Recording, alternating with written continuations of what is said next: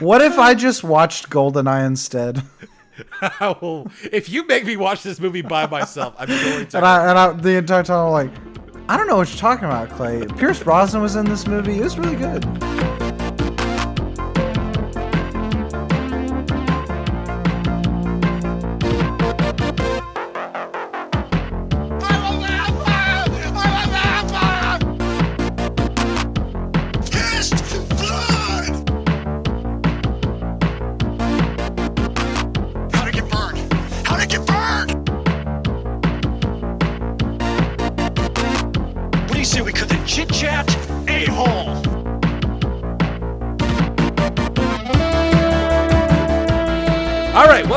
To another episode of Racing to the Middle, podcast that, wonders, hey, is Uwe Boll doing anything right now?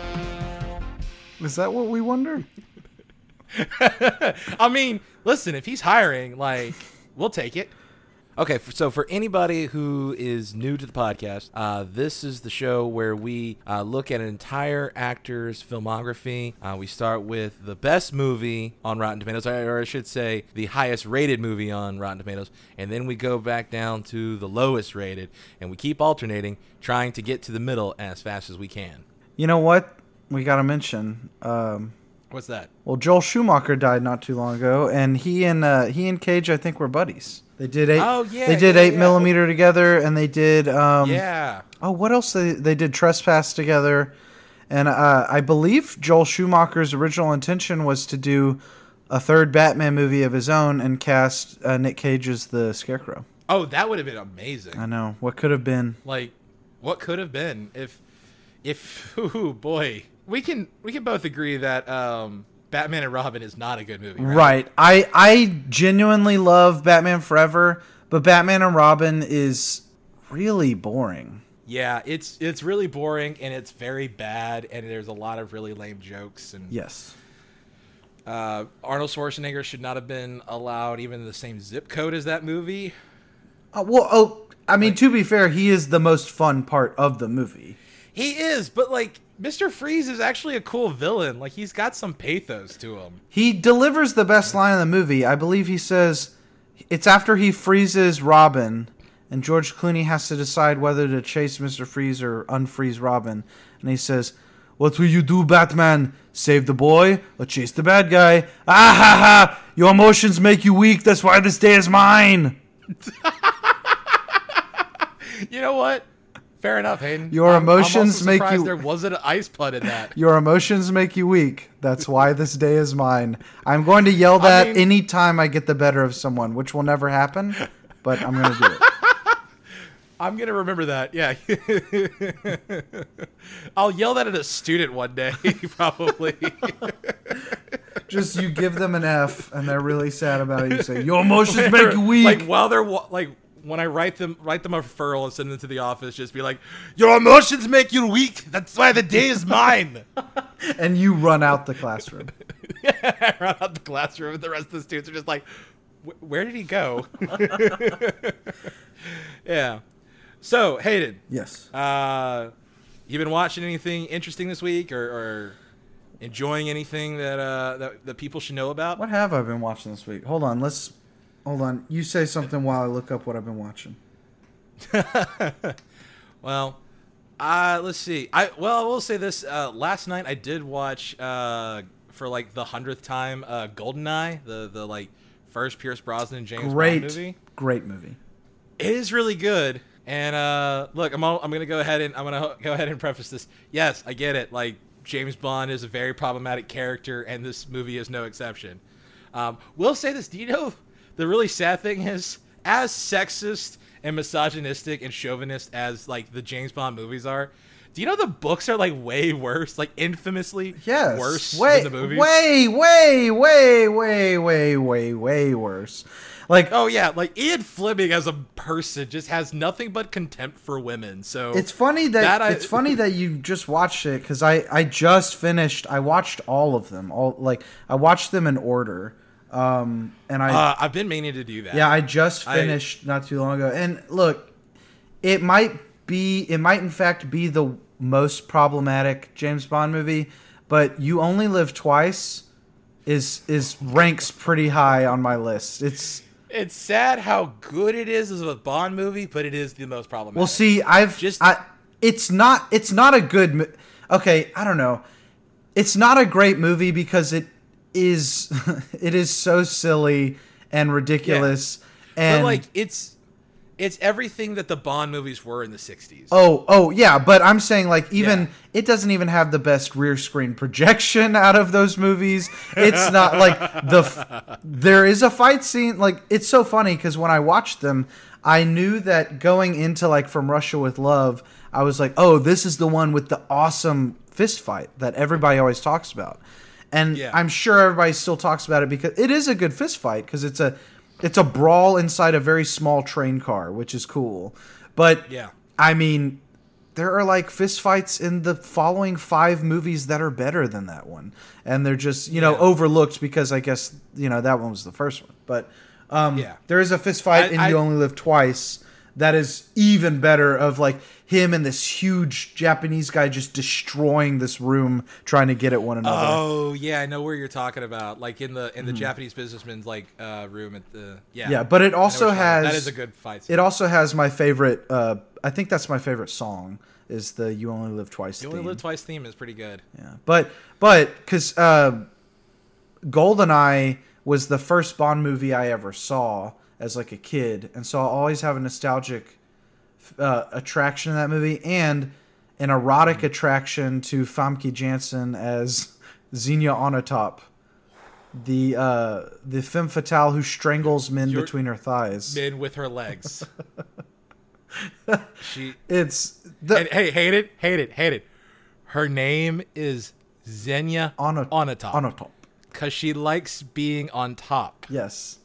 Do you think that's when she decided that she would be like a murderess, a dominatrix murderess, after she was like, well, my last name is Onatopp, so I might as well. That's a good point. Like, I feel like she was kind of forced into that role. All of these characters, all of these characters were destined to be what they are because of their names. Yeah, because of their name, yeah.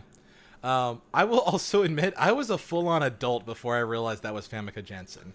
Oh my god. Like, you're right. I agree with you. Like, it's the first Bond movie I saw because I remember, like, when I was a kid, I was at my grandmother's and was watching TV, and I still can kind of like play most of the like TV spot trailer for it because it was like one week it was like the weekend movie on like one of the basic like network television stations, and I saw that movie as like a young child. That was the first Bond movie I ever saw, and I was just like, oh, this is great. Like, I want to see all of these. And then I find out that like, oh, it's a movie series from like all the way back to the 60s. And I'm not gonna lie, I had the entire series on VHS at one point. Good God. That's a huge set. Like, oh yeah. All the way from Dr. No all the way up to The World Is Not Enough. I had every single movie on VHS. So what's that, like 20? That's like 20 movies. It's like 20 some odd movies, yeah. And then now I, of course, have the Bond Blu-ray collection. Hell yeah! And I've also attempted to like watch every single one in a row. Mm-hmm. I think I did it a couple summers ago, and I got to The Spy Who Loved Me, and it was at that point I was just like, I was so burned out with them. I was just like, I need to take a break, and I've never gone back. Some of those early movies just run together so much, you do have to space them out.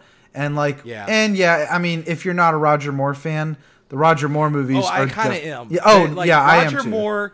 Roger Moore is unfairly maligned in some of his, because like, yes, I agree. Some of his later stuff is way too goofy and silly, but he's got some bangers. Oh, dude, Live and Let Die is one of the best ones, period. Which is also kind of problematic.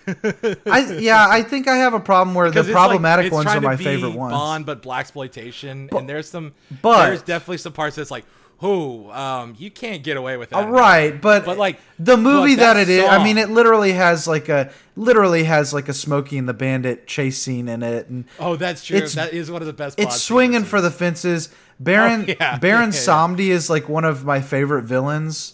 Even though he's so weird at how to play. Yeah, he's not even like a main heavy or anything like that. He's just that dude is iconic. Yeah. And then the other thing is that it's theme songs by Paul McCartney. To live in fucking Sir Paul McCartney. Babble band. Yeah. Babble band. Babble. Yeah, no. Some good shit. Yeah. J.W. Pepper is like one of the best. Like, he's a terrible racist cop, but like, he's so funny. And he shows up in one of the later ones. Yeah, he's a Man with the Golden Gun. Which I will have to say, that's my second to least favorite one. Really? Yeah, man, that overall that one was so disappointing because, yeah, I love Christopher Lee, and man, he deserved a better Bond movie. I thought it was fine. I liked that one. Man, the only part I have against it is the weird like corkscrew stunt scene where they put in a slide whistle.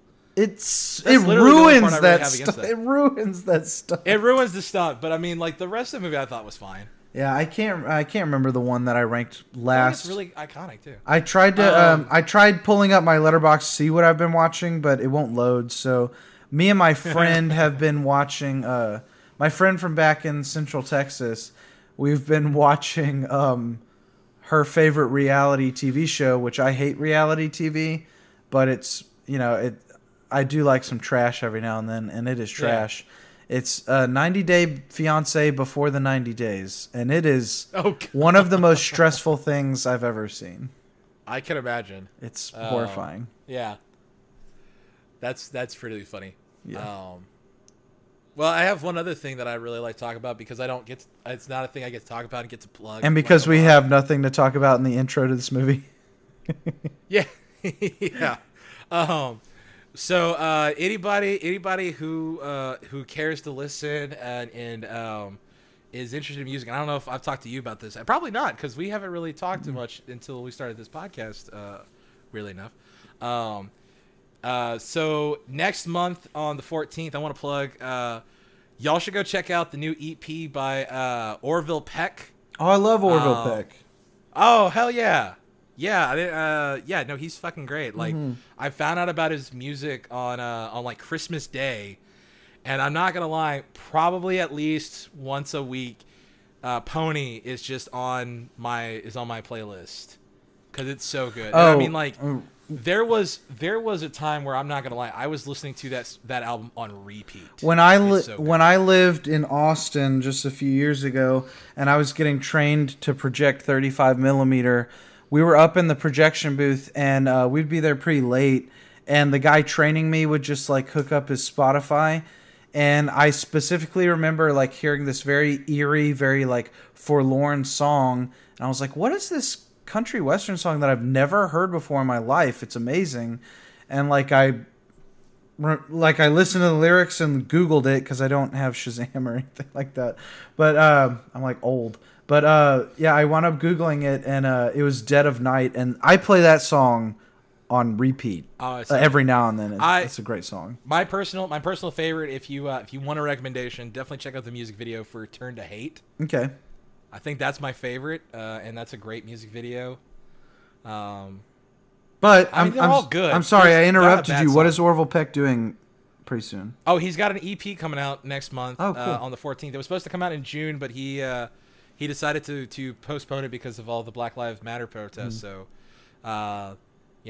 he's an ally, man. Well, I'll throw out a recommendation as well.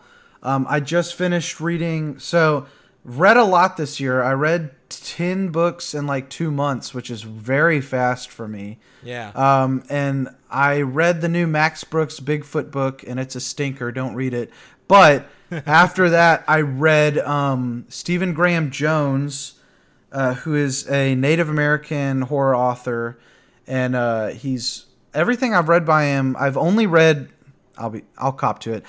Before this book, I've only read his short story collection, After the People Lights Have Gone Off, and that's a really wild collection. It's very strange, really kind of neat. So I'd recommend that. But he just had a new book come out called The Only Good Indians, and it's the best book. Yeah, it's the best book I've read all year. You know what? I don't remember where, but I think I think somebody I follow on Twitter was amplifying books and sci-fi and horror books by non-white writers and people of color and First Nation people, and I'm pretty sure that one popped up. It's definitely getting traction now more than it would have if it had come out at any other time, which I'm thankful for because the guy deserves it. He's been a prolific writer for a long, long time.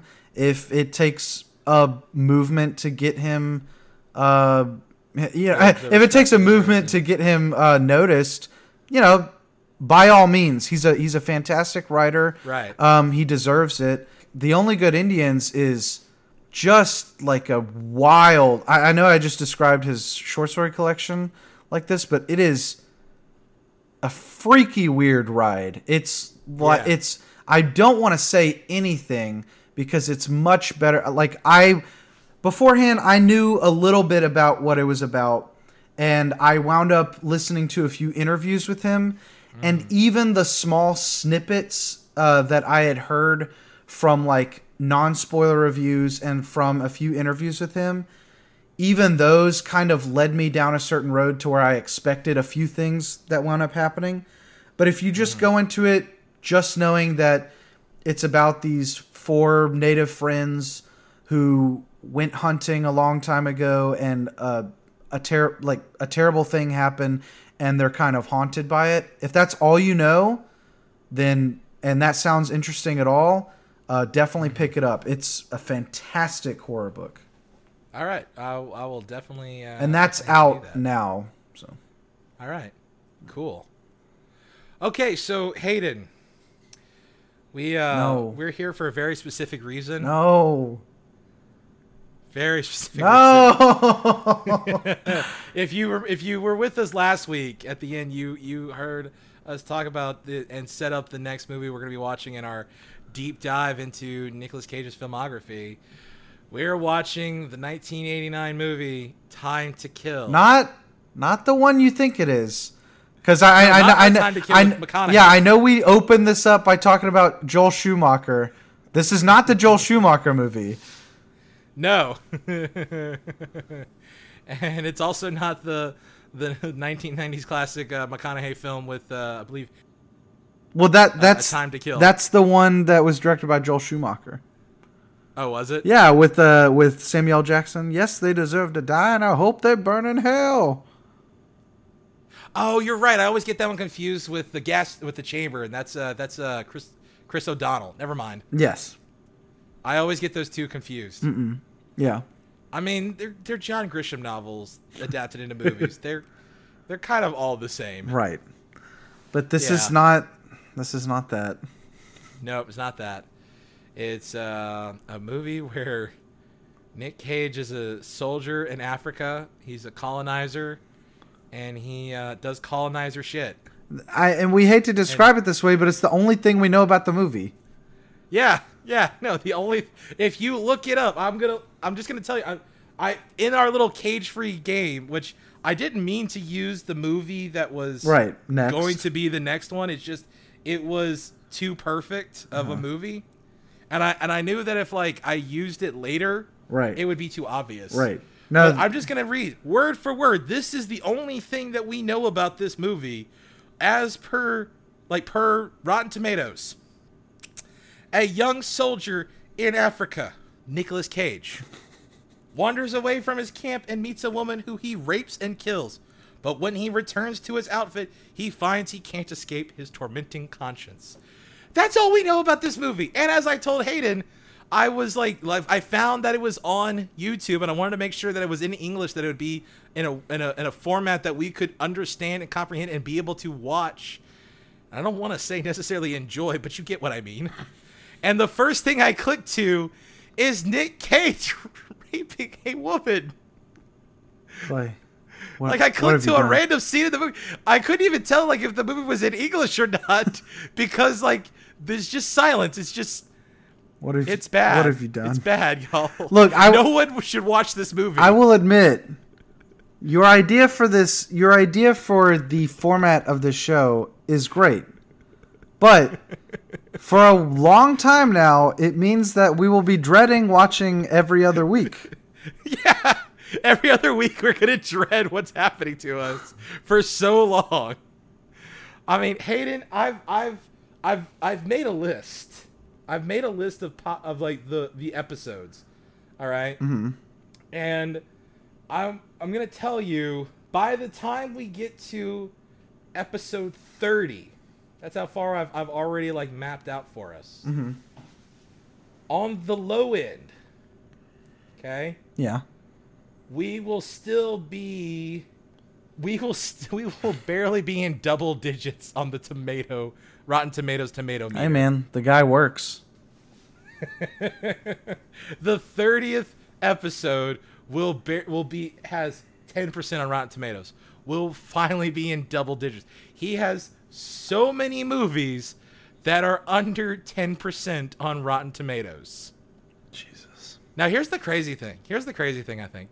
What if we're one of those 10%? Because you have to understand, the thing about Rotten Tomatoes is it's not an objective critique of the movie. No, it's just all it tells 10% you of the is people what who percentage. 10% of the people who have reviewed it gave it a favorable review.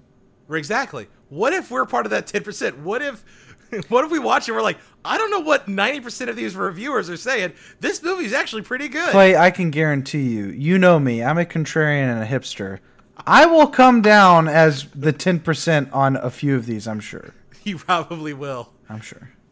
Well, okay, so just to catch the readers, to catch the listeners up on the current movie we're going to be watching, this movie does not have a Rotten Tomatoes meter rating. It is on the list of movies on Rotten Tomatoes. He is a starring role. This is an Italian-made feature film. So we may be the first people to have ever seen it. Probably so. Well, that's not true. It's on YouTube, so we can probably... And there's a couple versions on YouTube, so we could add up how many people have watched it on YouTube and could have an accurate number. And we could count the likes and dislikes. That's also true. We could figure out what the percentage of people like. But the movie on Rotten Tomatoes has a 21% favorable liked it rating. Right. So still, out of the handful of people who watched this movie, 21% of them, a little bit over 1 out of 5, liked this movie. This is looking bleak. This is bleak. And you know what?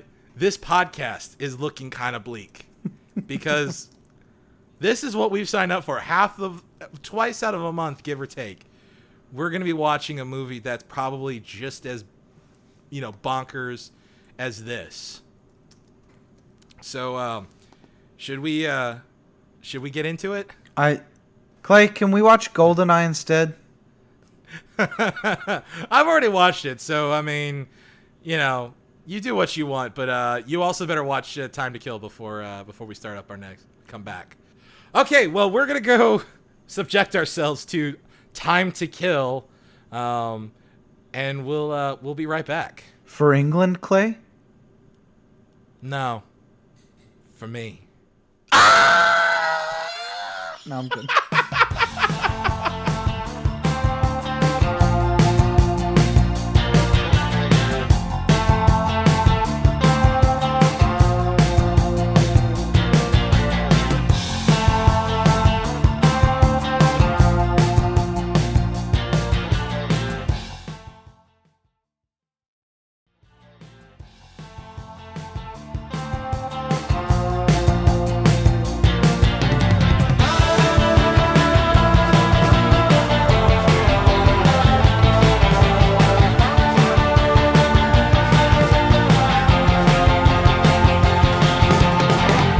And we're back from that quick break. Yeah, like we were gone for... Clay, a lot of stuff has happened in the last hour and a half. A lot. Yeah, it's been exactly an hour and a half because we've only left to go watch that movie and have done nothing else in that time period. I didn't get COVID. My parents didn't get COVID. I didn't have to quarantine for 2 weeks. Yeah, no, none of that happened. Like, we're both perfectly fine and healthy. There still is the threat that one of us could get the COVID, and that would be the end of this podcast. Yeah. Oh wait, would that happen if one of us got COVID? I wouldn't have to watch these movies. I would hope if I got COVID and died, you would carry on in honor of my memory. Oh God, please don't die, Clay. I mean, for every other reason, but also this one. There's a new reason. Well, if I live, you still have to watch the movies, though. Yeah, but I don't want to have to do this alone. But hey, because you haven't got the COVID yet, then there's no chance of you. There's still a chance of you getting it and dying, and then you wouldn't have. That'd be the one situation where you wouldn't have to watch the movies. If I hypothetically got it again, I think it might.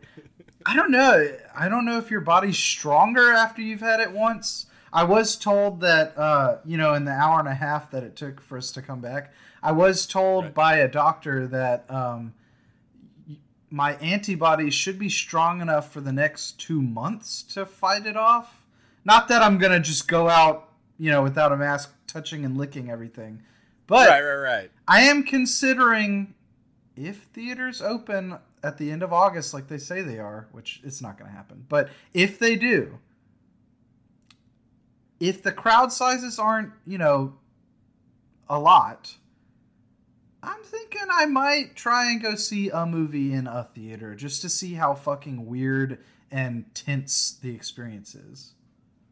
It's like you go watch like a new like Disney animated movie and it's like a more tense situation than like a regular ass horror movie. Yes.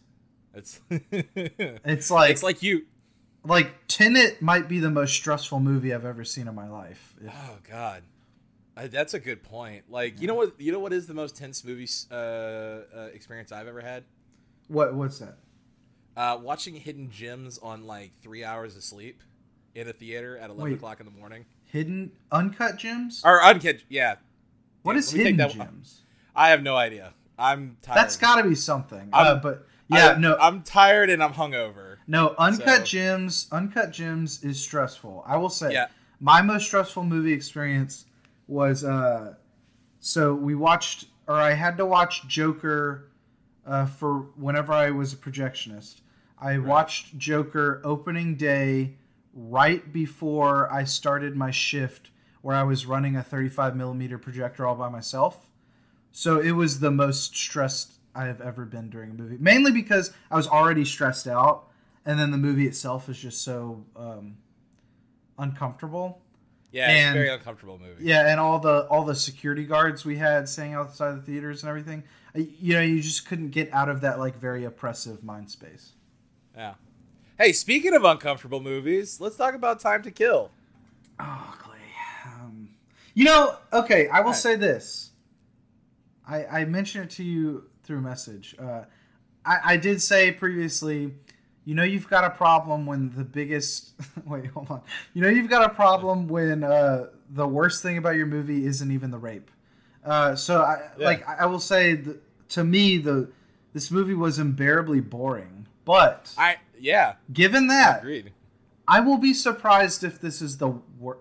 given everything, I will be surprised if this is the worst Cage movie. That is the sad thing. I don't think it can be the worst Cage movie. It's impossible. Left Behind has to be worse. Right. Yeah. And others. There's so many others that have to be worse. I can't even think of them. That's how bad they are. So I was looking. I wanted to know the context of so this movie came out in 1989. Right. There's nothing about it online. Actually, I do know some things. I did find some stuff in research. All right. Well, I guess I didn't research that hard, but I couldn't find very much. But I was interested to see if he had because I knew he was in Valley Girl in the early '80s. Yeah. But I was like, okay, clearly Cage is here for his name. But this seems like something that was probably filmed a few years ahead of time and kind of kept until, he was a bigger name. Possibly. It was 89, so it was 83 was Valley Girl and Rumblefish with his uncle.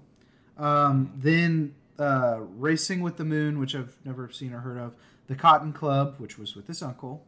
A few others. Peggy Sue Got Married in 1986. Raising Arizona in 1987, and Moonstruck that same year. He had a good 1987.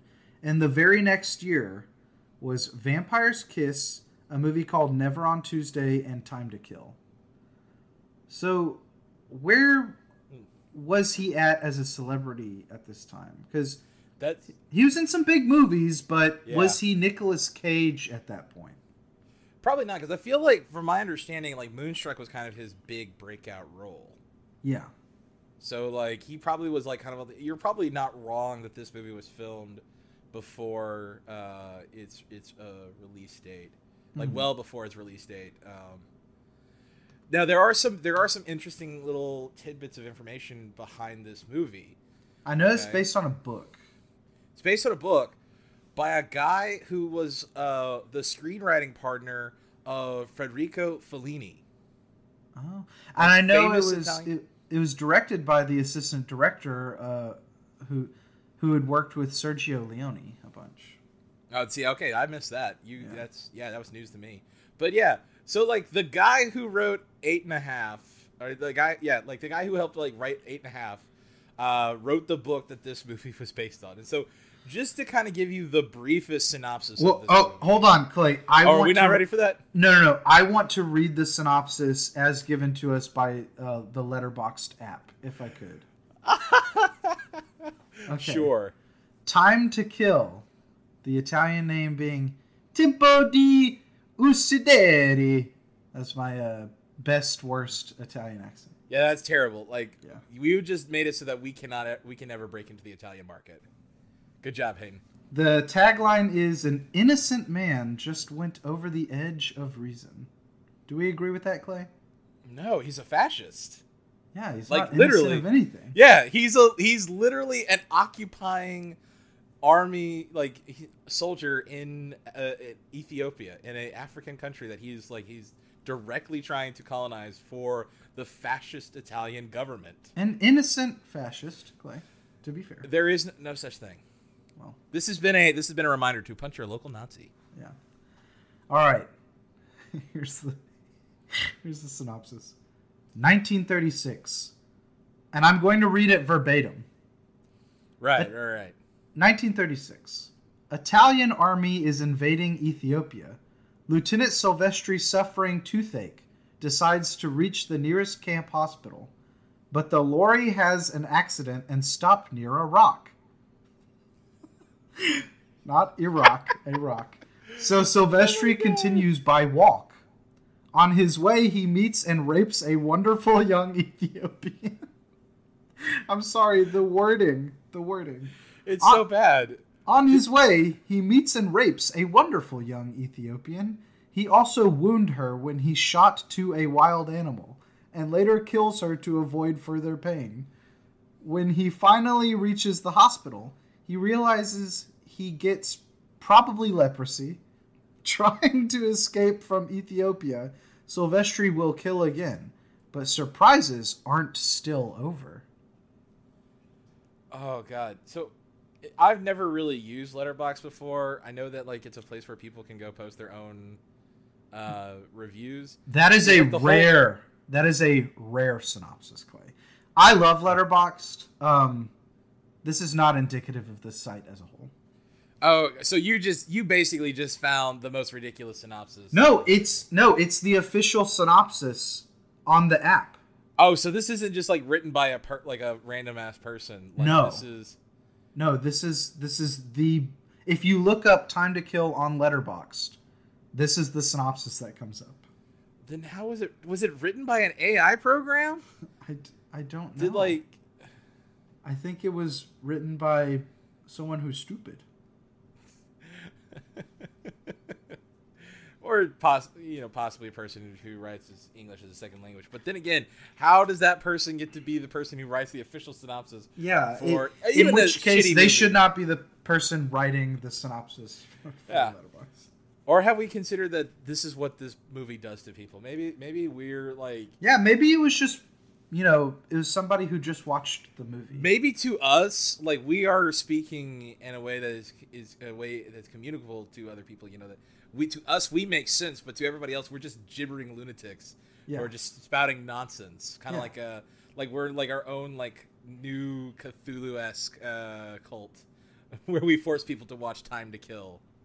I hope we forced no one to watch this movie. Yeah, but see, I want to give into the chaos, I think. If I got to be a gibbering lunatic that's been made to go insane by watching a cursed movie. I want to give into the chaos. Clay Hiller, 2020. Give into the chaos. Okay, so let's actually give a good synopsis of this movie. A proper synopsis. A coherent synopsis. Clay, I'm going to be honest with you. I don't know how much I have to say about this movie, and I was teasing before, but I think this might be the shortest. Well, definitely the shortest podcast so far. This is the shortest episode so far, I'm sure. But then again, I don't know. We might find a way to make it go on. We always seem to do that. Yeah, very, very true. Where our 5-minute trailer podcast episode turned into an official opening episode of 2 hours, of which I don't think I'm audible at all. No, you're barely. You can kind of hear you. At least when the second episode comes out, it's only for the opening that you sound terrible. We got our issues sorted out. Right. Hopefully. If you couldn't understand what Hayden was reading, the basic gist of this movie is Nicolas Cage plays a fascist soldier working for the Italian military, in the 1930s Ethiopia.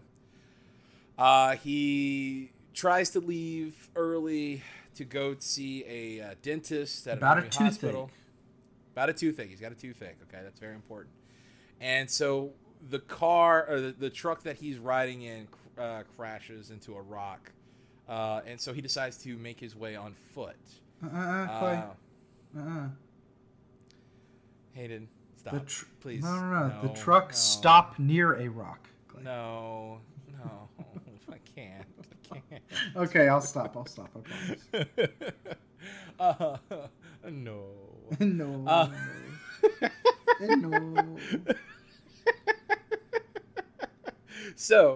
So he decides to walk on foot. He makes his way to a construction site, gets directions to go through to follow a river and a lake to find the camp. And while he's doing this, apparently the most horrible thing occurs, according to the UK advisory board. Yeah. He gives a lizard a cigarette, which is, you and I agree, the best part of the movie.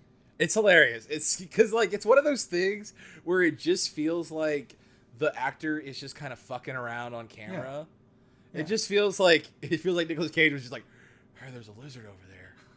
It'd be real funny if I gave it a cigarette." And Clay, and then the director's just like, "Yes, keep doing that. Go," and just lets it happen, and it just makes its way into the film because I think the movie's not even an hour and a half. It's an hour and 19 minutes. No, it's an hour and 10, or it's 110 minutes. It's an hour. It's over an hour and a half, and it feels like it. Oh, okay, but I was thinking it was shorter. But it feels like it's forever.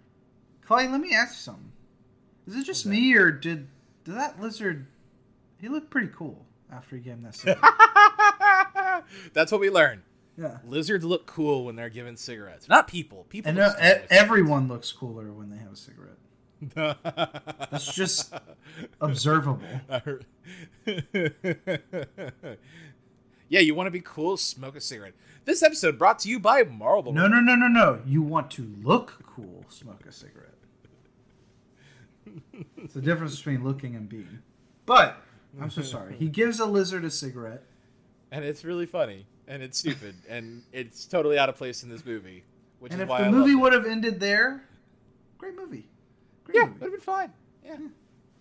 But if I remember correctly, because it's been a while since I've seen this movie, because I think I watched it before the recording. I can't remember. Well, you watched it an hour and a half ago. Yes, and I've already forgotten what happened an hour and a half ago. How long are we gonna keep this bit going? The whole podcast, I think. But okay, so but if I remember correctly, we see him get to the base the next night or the next day. Yes. Without seeing what happens, and then the rest, a lot of the movies then told in flashbacks. Yes. Which I think is kind of interesting because I think one of the things I said, I did post I decided that I'm going to start posting my own personal review, just quick bite reviews of these movies on Letterboxd. Mm-hmm. You can find me as the Red Clay on Letterboxd, like most platforms. And so one of the things I said about it is there almost was an interesting movie here. Like you could have made an interesting movie about it or on this subject, because you could have it could have been a metaphor for like fascism, and how it affects things in colonialism and all of this. There could have been that, and I think one of the things that kind of recognized was what's interesting is the way the movie is presented. At first, I had like this knee-jerk reaction because Nick Cage straight up rapes a woman in this movie. Well, hold on, don't bury the lead. We haven't got there yet. Well, he starts telling the story to another soldier. Yeah. We're kind of already there. We've mentioned how it's told in flashback. Yeah. It all of a sudden you're like, because I had assumed that he had reached the camp in like a day, or at least the next day. Right. But it seems to have been like weeks later, and no one was looking for him or anything. You'd think he could have just stayed with the truck and someone would have come along and picked him up. Well, no, that's the thing is they would have, because you do see a scene where like the rest of the convoy catches up with the truck and is like, hey, where's the lieutenant? And he's like, I don't know. He went and walked off on his own. Mm-hmm. He would have, it sure made it seem, well, no, it was like 6 hours later. But like, I think the thing is the movie has a very bad pacing and the editing's kind of bad, because that's the thing. We see this scene of him after he walks off on his own. It's like it cuts back to the guy at the truck, and the convoy catches up, and to us it's only been like a handful of seconds, but then they're like, oh, it's been 6 hours, Yeah.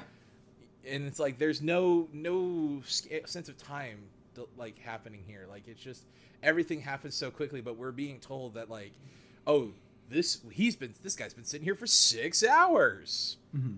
You know, and so it kind of really muddies the timeline of things and kind of muddles the movie. But so he finds a woman bathing. Right. Which already starts off like creepy, because he watches her for it probably was only like a few seconds, like maybe like 30 seconds to a minute, but like felt like an eternity, because he's just sitting there like creeping on this woman while she's trying to take a bath in like this little like spring right, and he's trying to ask her where he can find the camp, and she he's trying to find the lake. Right yeah.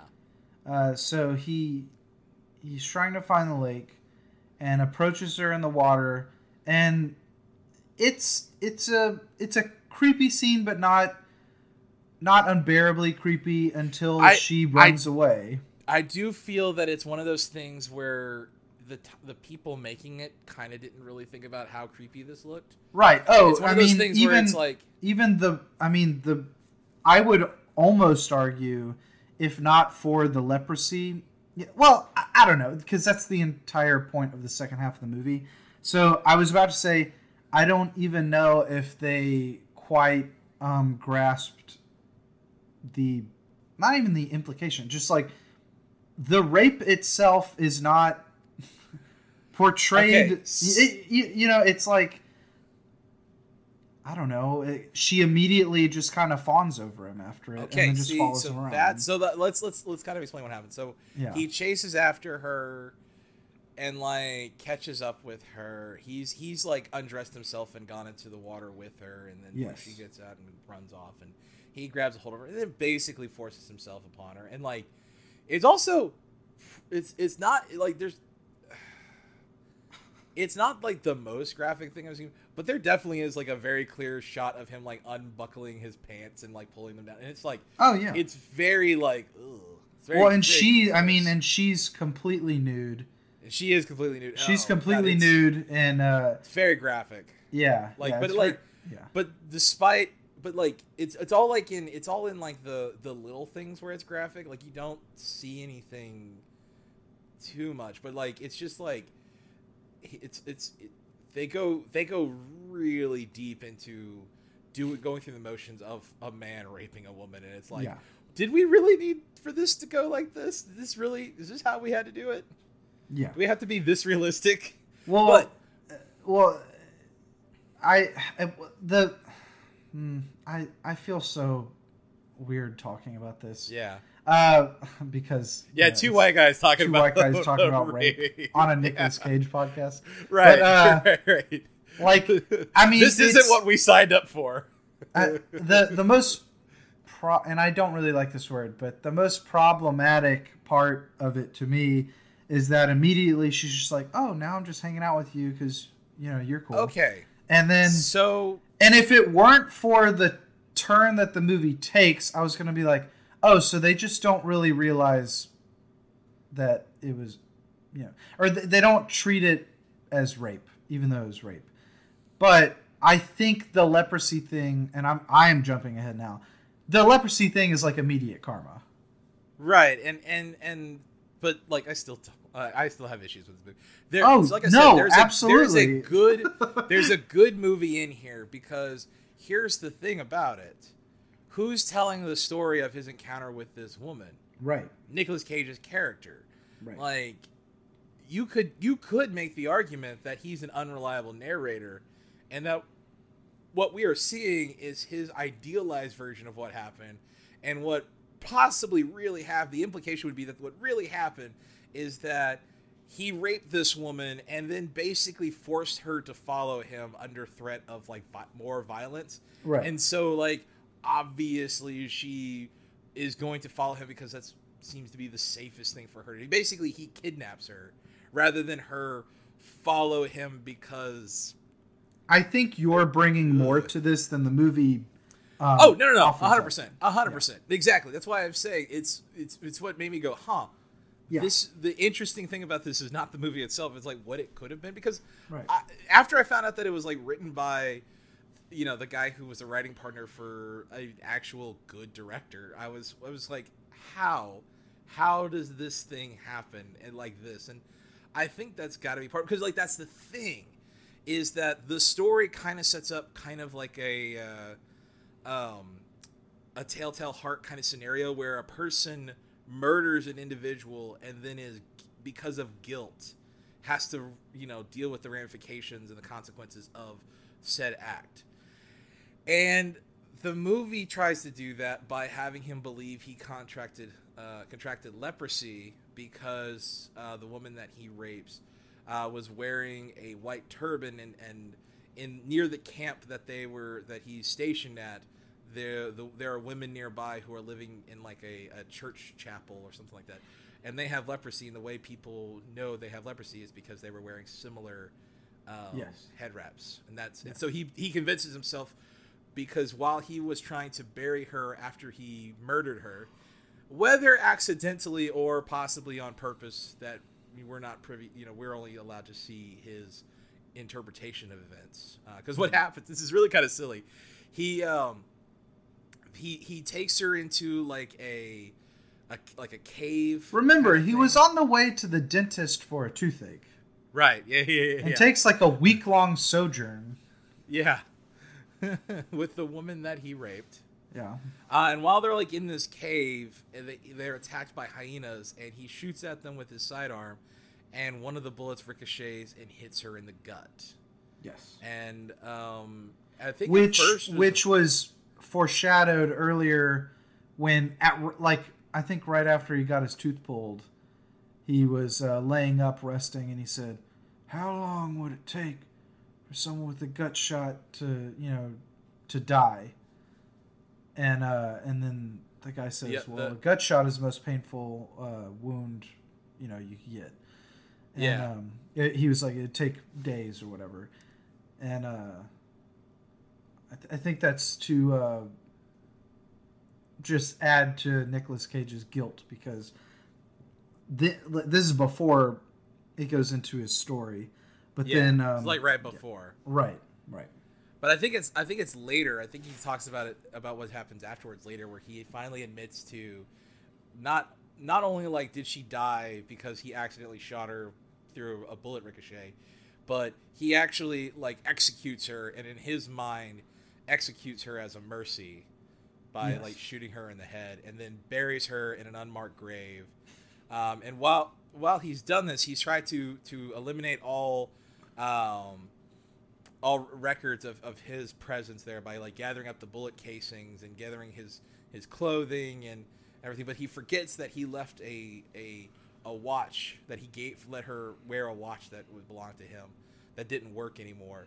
And so he had to reach into the crevasse where he buried her and pull out the watch, and he scrapes his hand, and that's the thing that like kind of is the catalyst for his descent into believing that he's contracted leprosy because of this encounter with this woman. And that's what kind of sets off now can you contract leprosy through sex with someone with leprosy? I don't think so necessarily, but it's just basically close contact, because I think what it is like it's a bacterial infection like staphylococcus. Like it's basically if you are in close proximity of another person who has it and you like touch them while they're infected, like the bacteria could get into an open wound or something like that. Close contact and touch are integral to the act of sex. So right. It's not an STD per se, because like it doesn't necessarily affect like the genital area. It's the whole body. Right. So, I'm just wondering, in exchange of fluids of any kind, I don't know how leprosy works. So no, it's a highly contagious disease. That's why there were leper colonies, because it was so contagious. Like you just had to shove people away and be like, look, for the greater good, you got to go live with all the other people with leprosy and just live out a horrible life. I remember hearing that armadillos carry a form of leprosy that can't be passed to humans, but I didn't like that. Yeah, I didn't hear that second part until much later, and I was always worried because whenever we'd see an armadillo, my dad would stop the truck and go catch it. Armadillos are cool. With his bare hands. Yeah, they are cool. Yeah. They'd be a lot cooler if you gave them cigarettes. So. As we've established. But I'm sorry. Let's continue. Let's get through Time to Kill. So we start watching Nick Cage fall into madness, which is a very classic Nick Cage trope, but it's a much more subdued Nick Cage. Mm-hmm. It's like Nick Cage, but he's taken a lot of Valium before going on set, because there are moments where he has outbursts that are classic Nick Cage, raw passion and rage. But it's very rare, and most of the time he just kind of mumbles his way through most of his line readings. Yes. Yeah. So various things happen. I think one of the other interesting things about this, and this kind of ties back to what we were talking about in the opening of the episode, about an hour and 50 minutes ago, before we broke to watch the movie, and that's the only thing we did in the time between recording. It's the only thing that happened. Only thing that happened. There is an actor in here that has been in a Bond film. Oh yeah, Rene Matisse from Casino Royale and Quantum of Solace. That's correct. Yeah, you caught that. I caught that he was like very familiar, and I knew there was a name in the credits that sounded familiar, so I looked it up and I was like, "Holy shit! Yeah, that's Rene from." I think I very pretentiously just pronounced it Matisse, and I think even in the movie they say Mathis. So I want to go on record and kick my own ass about that. Yeah. I love that you're finally admitting that you can be pretentious. You would get so mad whenever we first became friends if I called you pretentious. I'll admit it. Yeah. See, that's growth. You're growing as a person, Hayden. I appreciate it. Not a moment too soon. Yeah. Right. So, do you know the actor's name? Do you remember the actor's name? I was trying to look it up. Let me see. It is Giancarlo Giannini. Giancarlo Giannini. That's right. Yes. Okay. See, I recognized it whenever I was watching the credits, but I knew I would not be able to remember it off the top of my head. Yeah, he plays the captain who kind of also turns out to be corrupt. Yes, I think, and he kind of, there's a part where he tries to take Nick Cage's character under his wing a little bit, and Nick Cage kind of starts freaking out and basically steals a bunch of money and goes off and wanders into the desert. Again, there's a second time that he wanders into the desert, because see, part of the problem is that he is supposed to be getting furlough because he's married and his wife is at home, and basically his time in the military is up, so he's going to get to go back home and leave the military.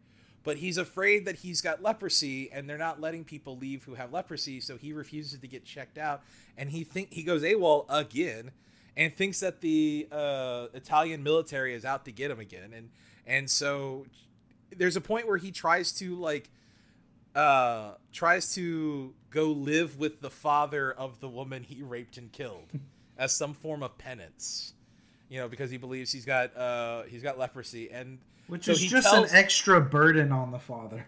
That's also true. Yeah. So the father reveals, after asking Nick Cage what really happened to his daughter, Nick Cage, of course, I think this is the part where we find out that he just straight up shoots her in the head in his mind as a mercy for her suffering from a gut shot. And so the dad is just kind of like, no, man, she didn't have leprosy. She was fine. And it's at that point that Nick Cage is just like, oh, okay, I guess I'm okay then. And he just gets to go home. That's the biggest thing I have issue with this movie. He just gets to go home, and the character who's kind of the audience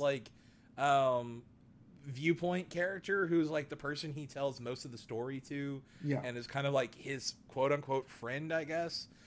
He gives a little ending narrative, ending narration where he talks about how he sees him on the ship to go home finally, and there's this big reunion moment between these two guys where he's like, it's so good to see you, and then Nick Cage's like, oh, hey, look, the hand's all healed up, everything's fine. I'm not dying of leprosy that I contracted from a woman that I brutally raped and murdered. Huzzah! And then it's just I never saw him after that again. And it's what? That's it? That's all that happens to him? Is, for all we know, they lived in different parts of Italy, and the guy went back, and Nick Cage went back to his wife and never told her about what happened, and, lived out his days as a fucking fascist. And this guy's just I never saw him again. Clay, I'll be honest. One of the red flags immediately for me was beyond fascism and all that good stuff. Whenever I see fatigues, my eyes glaze over. When our lead characters in something, or the story that we're watching, is militaristic in nature, I zone out so bad. You're fighting an uphill battle with me. If it's going to be about the military or war, your movie has to be exceptional for me to give a shit. Right. It's just how I've always been. I just don't care about military shit. And Clay, did you find this movie as boring as I did? Oh, it was very boring. It's super boring. It's just long and I'm trying to think of the word it's languid. It's it's not in any hurry to do anything. No, it just kind of lumbers around. Yes. And just kind of bounces from just kind of lumbers from scene to scene without really any urgency. There's no stakes whatsoever. And I also think it's really, like I said, I've been talking about the fact that all the characters are fascist. It also feels really weird that this is a movie about 1930s Italian military people, and there is no real discussion of fascism, right? Right. And that's why I say there's a version of this movie that could be good. There's a version of this movie where Nick Cage could be good in this movie, but he's just so bored. It's like I said, it's someone just gave him Valium every time before the set, and he just kind of mumbles throughout the whole thing and just kind of very lethargic, with very brief moments of that insanity that Cage can bring to a role in something like this or Vampire's Kiss, which kind of, my understanding, I haven't actually seen Vampire's Kiss yet. I'm planning to save it for the podcast. I thought you had when we worked at Blockbuster. I never got around to it. But it's kind of similar, right? Where basically in this movie, Cage convinces himself because of guilt of murdering a woman that he has less leprosy, and in Vampire's Kiss, he convinces himself he's a vampire. Correct? I mean, yes, pretty much. Yeah. Now, okay, so real quick on the boredom thing, then I want to ask something else. Okay. On the boredom thing. Right. Be honest. Okay. Clay, how much of this movie did you spend looking at your phone? I wish I would have timed myself. Not as much as you think, because I'm I'm trying to be a professional here. I'm trying to lock in and like learn everything I can. But I will admit I was on my phone a little bit. It was mostly like I was doing research while watching the movie about the movie. So it was productive screen time on the phone. But going forward, we should we should time ourselves on how much we're on our phone during each movie. Oh, that's not a bad idea. It's kind of tedious, but that would be kind of funny. Like, hey. I'm gonna beat you every time. Probably. What? I've become terrible about being on my phone during movies. No, I'm also bad about it too. I'm the worst. Do you remember back whenever we were coworkers at Blockbuster, and I would keep like looking up movies while I was watching them on my phone, and then would ruin the ending. I did that with so many movies. Yeah. The movie I remember doing it that was the worst was this. It's not a very good movie. It's fine. It's this movie with Ray Liotta called Narc. Oh, okay, yeah. Yeah, and just in case anybody gives a shit about this kind of mediocre cop movie from the mid 2000s. Was that Joe Carnahan who did that? I don't know. I don't know, and I don't care. It turns out that like Ray Liotta is a corrupt cop who like accidentally murdered somebody or something, or planted evidence or something, and like his son-in-law. A cop who accidentally murdered somebody, Clay? What is this, a science fiction film? Yeah, this could never happen in real life. That was a good joke, wasn't it? Yeah. You're killing it today with your jokes. My lighthearted comedy. We're gonna have to scrap the whole thing. But okay, my other question pertaining to the movie. Mm-hmm. Why do you think Nick Cage took this role? Because at this point, unless it was filmed a few years ahead of time, like I suspected, right? He's not at the point where he's taking everything that's coming his way. No, that's a good point. That's an excellent question. Now that you asked it, I'm like, oh yeah, that's a very good point. Like, why? Why is? That's why I think he was on retainer until he became a name with like Moonstruck and Raising Arizona. Yeah, it has to be. Because like what? I don't know. Because did he just want to work with the guy who worked with Fellini and the guy who worked with Sergio Leone? Yeah. I don't know enough about the context surrounding this movie to speak with any authority, but I'm going to guess that this was a paycheck, like an early paycheck for him. Like he was trying out a foreign thing. Yeah, they're Italians. Maybe I don't know. Maybe fucking his uncle owed them some money because he. Yeah. Francis is always running out of money, man. Yeah. Well, that's Coppola's for you. Coppola's always running out of money. That's why I think Nick Cage is perfect for this podcast premise, because he's a goddamn Coppola. Oh my God, Clay! What if season 2 is us going through Francis's filmography? I mean, I thought about it, but I've never seen all of his movies. I know, me neither. I just don't know. Does he have? Is his filmography stacked enough for it? Because like I think that's the problem with directors versus actors. Mm-hmm. Actors, there are just so many movies. It's like that's why it's kind of fun. Yeah, but that's why it's like so unwieldy as a podcast, though, because this guy's been in over 100 movies. It would be much easier to do the director. Right, but the thing is I don't think it's not as entertaining. I think because like maybe what are there like I know like generously like or like unfavorable, like just being ungenerous to Francis Ford Coppola. Let's say the man has as many misses as he has hits. That's still like not that many bad movies, but Nick Cage has so many bad movies. Oh, Clay. That we're doing this to ourselves. We're torturing ourselves for the people's entertainment. So, you know what, though, about this episode?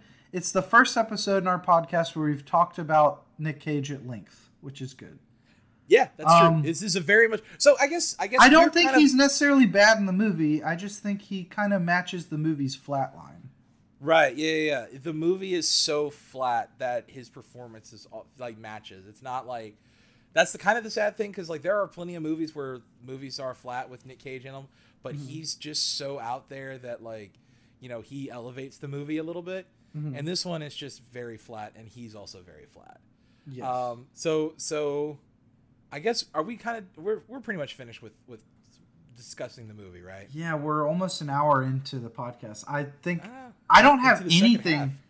I don't have anything to say about the movie. Well, so then this is the last. This is the last question I want to ask. Then this is the last question I want to ask. Okay. Is this a good Nick Cage movie? And what I mean by that, not is it a good movie, because there's plenty of bad movies that are good Nick Cage movies. Okay. The question is this a good Nick Cage movie? Is this a movie that you should seek out if you're a real Nick Cage fan? For all of our Cage heads out there, should you watch Time to Kill? This is completist only, I think. Right, and I can't imagine anybody else wanting to complete the entire filmography of Nick Cage. Like, I'm sure there's some people out there. There probably are, but they are under the assumption that every performance is going to be Vampire's Kiss.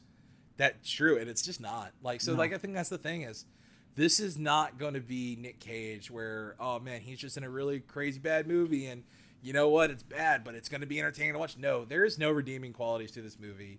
It's boring. Nick Cage is kind of boring in it, but again, I'm not really mad at him. The movie itself is boring too. Like, even if Nick Cage was dialed up to 11, it still would have been a boring movie, because that's just how slow and laborious this whole movie is. Yes. Yeah. Yeah. So honestly, don't watch it. Okay. No matter, how much you got, you do not have enough time to kill to watch this movie. Right. And I was good. I love making that joke every time. Every time. It's so good. It's never not going to be funny. I think it's time to kill this conversation. No, because of course we got to go into our final segment. Oh, no. I just meant on the movie. Oh, yeah. No, we're done with the movie. This is the first and last time we are ever going to talk about a Time to Kill. I'll never think about it again. I hope not. I hope this isn't one of those things where it's like, it haunts me in my dreams. Right. No matter how far away you get from high school, like, you still have those dreams where you're late for a class and that you have a test that you didn't study for. I had one of those just last month where I couldn't find my classroom on the first day of class. Yeah, it's a real bummer. Anxious. So, okay. So I guess, Hayden, did you prepare your segment for the podcast? Okay, so I'm trying to remember the segment that I did for So what I was planning on doing was, for the positive movies, it was, you had to guess the top 10 movies, highest grossing movies of that year, right? Yes, that's what you made me do for Spider-Verse. Right, and then I was like, well, what could I do for the bad movies? Because there's no bad. I was like, there's no bad equivalent to that. So I was thinking of just making you guess the top 10 highest grossing movies again, but of 1989 this time. Yeah, I'm fine with that. I was kind of hoping for it, because this is a good year. Yeah. Okay. Yeah. All right. You ready, Clay? Yeah. And then. Yeah, and then we gotta guess. Wasn't it that we had to say? Well, no. Okay, this is the part that confused me, because on Spider-Verse we did that fun thing where we're like, which one would we rather watch? I think the answer for all of these is, you know what? Yeah. No, I think we should do it again. Because I'm just surprised. What if one day there's just some movies that are top earning movies of the year that we just really don't like? Well, if one of these is one of those, you can say. But I don't think it's gonna happen. Yeah. Okay, so I have no idea for any kind of what the order of these are, but please tell me that my favorite movie of all time, Indiana Jones and the Last Crusade, is somewhere on this list. I won't tell you that yet, Clay. God damn you, Hayden. All right. So I'm probably just gonna steal this because for Spider-Verse. Yeah, I gave you clues, right? And you had to guess them. Yeah, you gave me some clues. Okay, so I'm kind of just stealing this game from the Blank Check podcast, but I'm fine with that. All right. It wouldn't be us making a podcast if we didn't steal something from another podcast. I was about to say, but at least we're not stealing our entire format and everything. That's true. I still stand by that. That was a generic format that anybody could have done. Number 10, Clay. Number 10. All right. Clay. Number 10. It's a sequel to a quintessential 80s movie. Oh God. What are some clues? What are some clues that I can give you that won't just give it away? Is it the second in the series, or is it possibly second? Okay. Did Back to the Future Part 2 come out that year? Yeah. Is that it? Yeah. How did you guess it by, was it the second one? Well, because my thought was maybe you were making like some kind of oblique reference to Raiders of the Lost Ark, and that would have been Last Crusade. But I did know that Back to the Future 3 came out in 1990. Don't know why I know that. I just do. And I know that's a fast turnaround. Yeah, and that's the thing. Those movies were filmed back to back. Oh. Yeah, so like they came out like 1 year after the other. I knew that. I hadn't seen those movies until I think 2 years ago. I finally saw them. Really? Like none of them? Yeah. Wow. That first movie's real good. Yeah. What did you think of the second two? I thought half of the second one was entertaining. Like I really liked the running back through the first movie. Yeah. And then I surprisingly liked the third one a little bit more than the second. I agree. I kind of think that the second one's fine, but the third one's actually pretty good. And all the future stuff doesn't really work for me at all in the second one. I think that one works a lot better if you saw it as a kid, because there's there's still the promise that just maybe the universe will look like that. Yes. And now in 2020, if you watched it in 2020, the 1985 version of 2015 is it's a bit sad. Right. Yeah. Clay, I don't think you're going to get this one. Okay. Number 9. Okay. For 1989. All right. Was it's a family movie starring one half of an iconic comedic duo. Directed by a man who has made one Star Wars movie. I don't know if you're going to get this one. Damn. Well, I was going to make a joke about it's got to be it's got to be a George Lucas thing, but no, he did do all three. He directed all three of the prequels.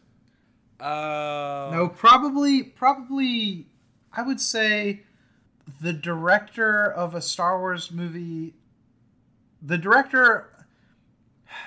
how should I say this?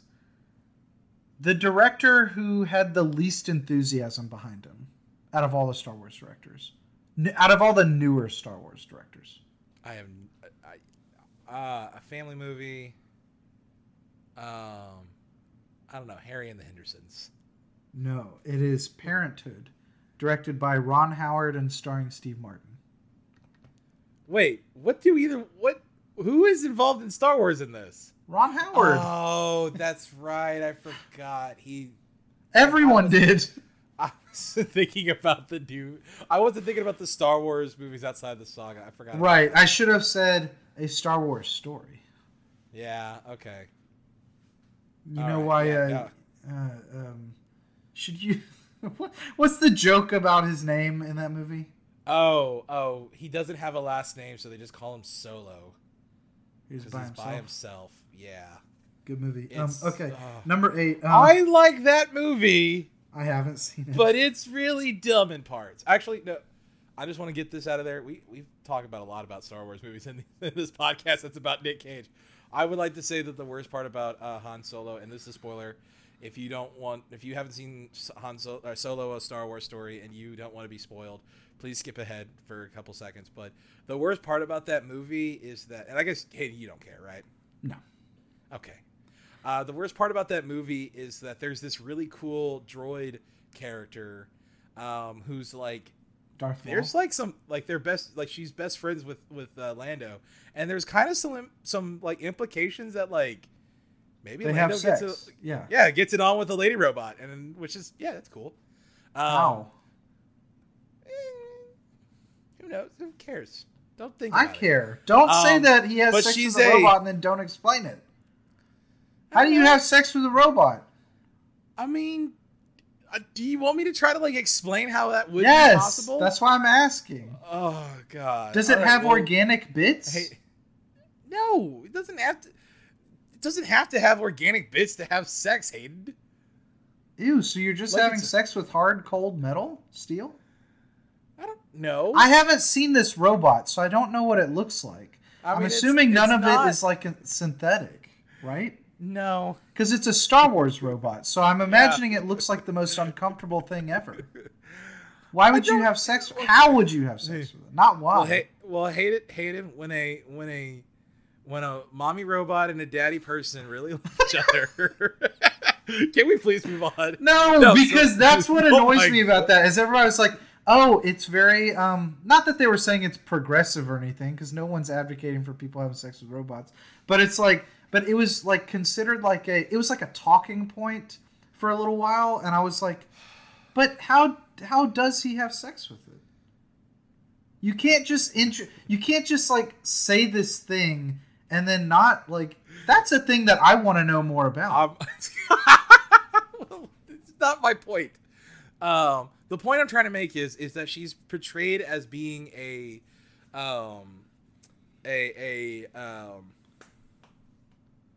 droid, like, revolutionary, and she gets killed and has her memory dumped into the Millennium Falcon's navigation computer. Yeah, so Lando used to fuck the Millennium Falcon. Yeah, basically, by the transitive property. So isn't that horrifying though, that she's trapped in the Millennium Falcon forever? Yes, it's horrible.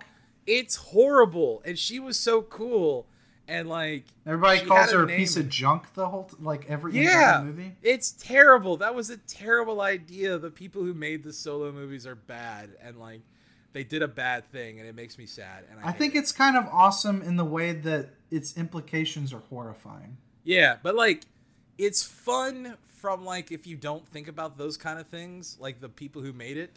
It's kind of fun if you don't think about it at all. Exactly.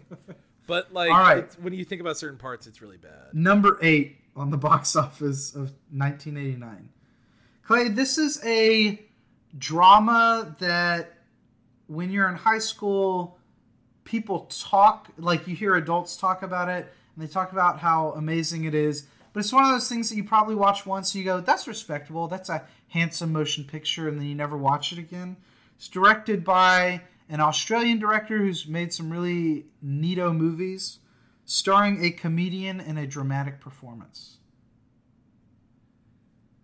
I feel like I've given you everything you need. Lorenzo's Oil.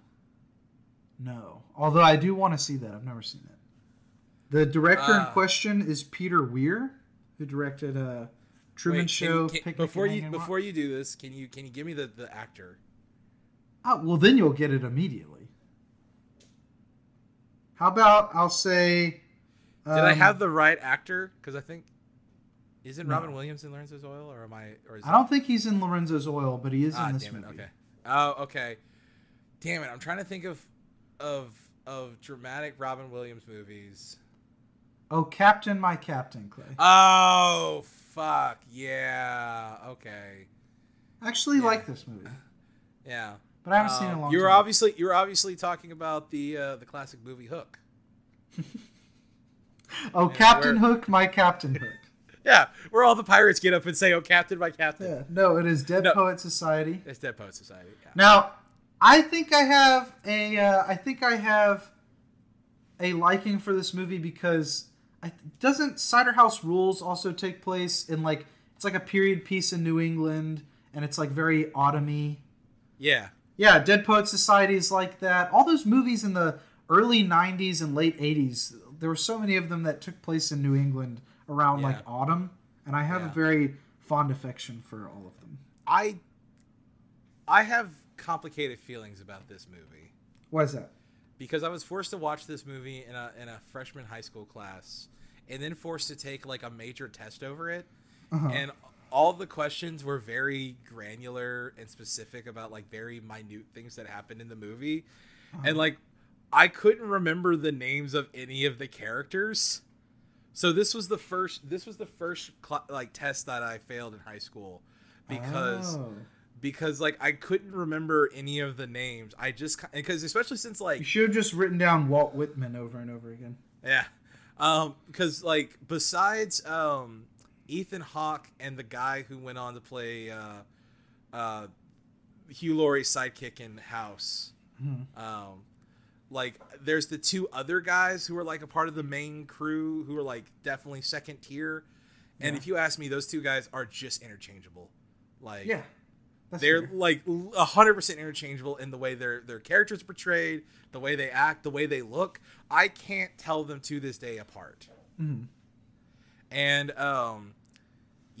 like, so I failed this test and I hated that movie. And then I watched it like a few years later in an English class, and it was like, oh yeah, no, this is actually kind of a good movie, but I don't think I ever want to watch it again. No, that's fair. Most of those like handsome dramas, it's like you watch them once and you go, that's a good like parent movie, and then you're like, I don't. It's not one that I'm going to be reaching for anytime soon. No, that's definitely like your English teacher in high school's favorite movie, though. Oh, absolutely. And actually, I think my friend who is an English teacher, it's her favorite movie. I'm gonna actually, I'm gonna ask her like on Monday. I'm gonna ask her like, hey, Dead Poet Society, is it your favorite movie? And I guarantee you she's gonna. Everyone should have a validation movie, I think. Yeah. All right, number 7. Yeah. Clay. This is another sequel to a monumental 80s movie. Directed by the same person who made the first one. Starring a handful of comedic legends. And it's about goo. Wait, it's what? It's about goo. I don't know what other clues I could give you without just giving it away. Handful of comedic actors, and it's about goo. Yes.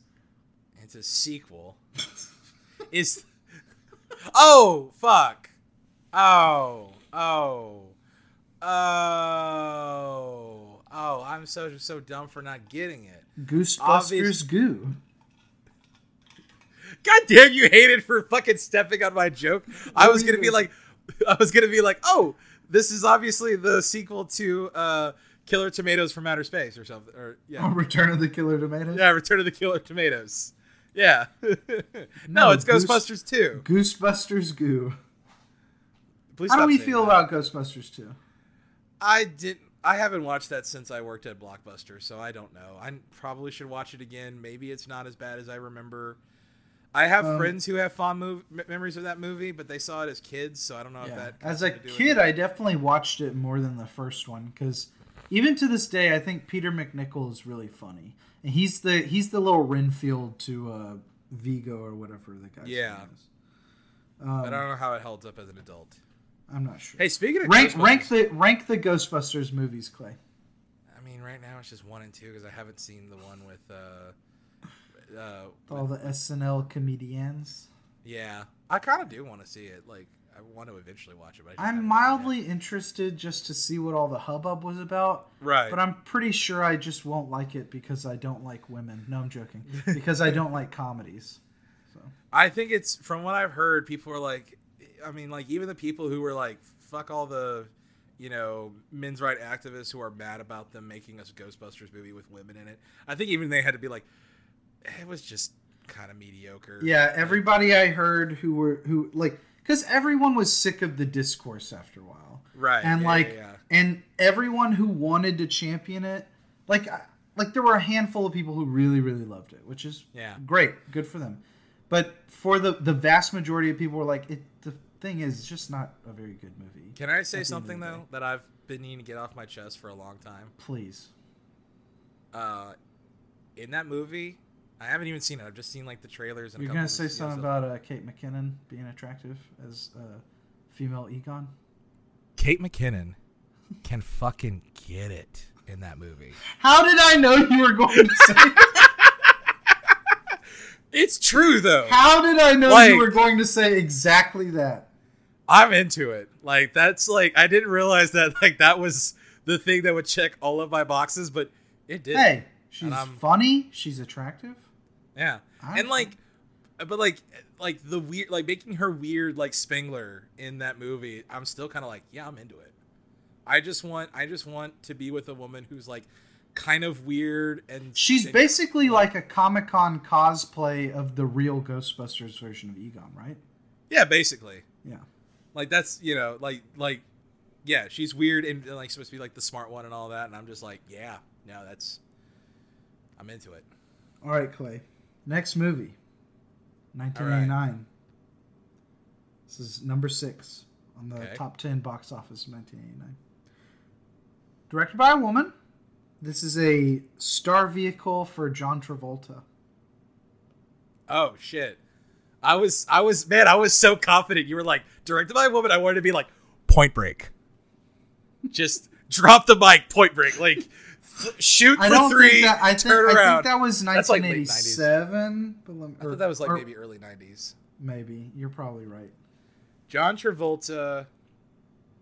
John Travolta and a pretty small cast, if you get what I mean. Is this one of the Look Who's Talking movies? Yes.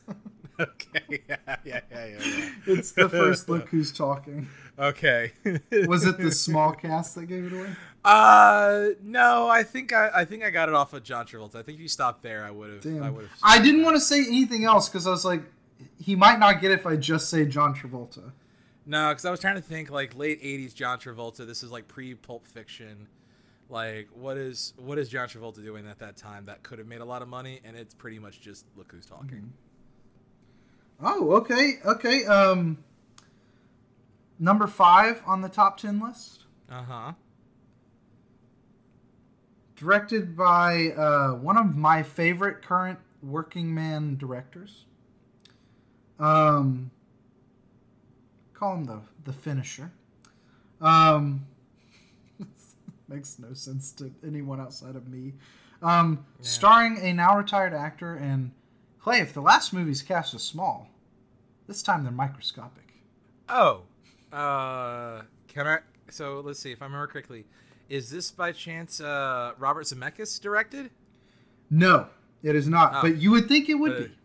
Okay. It feels like a Robert Zemeckis. Yeah. Movie. Okay, then I'm just mistaken on who directed it. And written by the men who made Reanimator. Wow.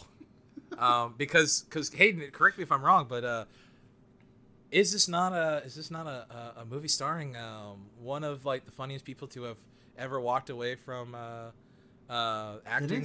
Rick Moranis. It is. Oh man, he had a good year. How did Ghostbusters come out before Ghostbusters 2?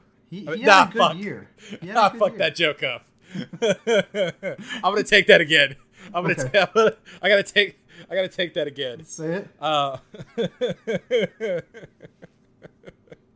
don't even know. So wait, how did Ghostbusters and Ghostbusters 2 come out in the same year? God damn it. It's obviously this is one of my favorite movies growing up as a kid.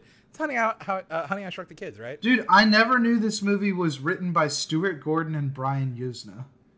Wow. Who actually directed it? Joe Johnston. I have no idea who that is. I love Joe Johnston. He directed the first Captain America movie, which is probably what most people know him for. He directed Jurassic Park 3 and my personal favorite, the Wolfman remake from 2010. Wait, isn't that the guy celebrating its 10th year anniversary? Isn't it the guy who did and Rocket and the Rocketeer? Oh shit! I didn't realize the Rocketeer was by the guy who did. Dude, this guy's filmography is crazy. Okay, look. Yeah. He covers all bases because he's got a good version of every movie on here. But the thing is, I love about him is he doesn't have a ton of flair. He's not very flashy, but he gets shit done, and they're always professionally made. Yeah. So he's got the Rocketeer, which is actually fun. That's great. Which is a really fun throwback action movie. Ooh, okay, hold up. Before you go on to the rest of it, can I just I want to interject something real quick?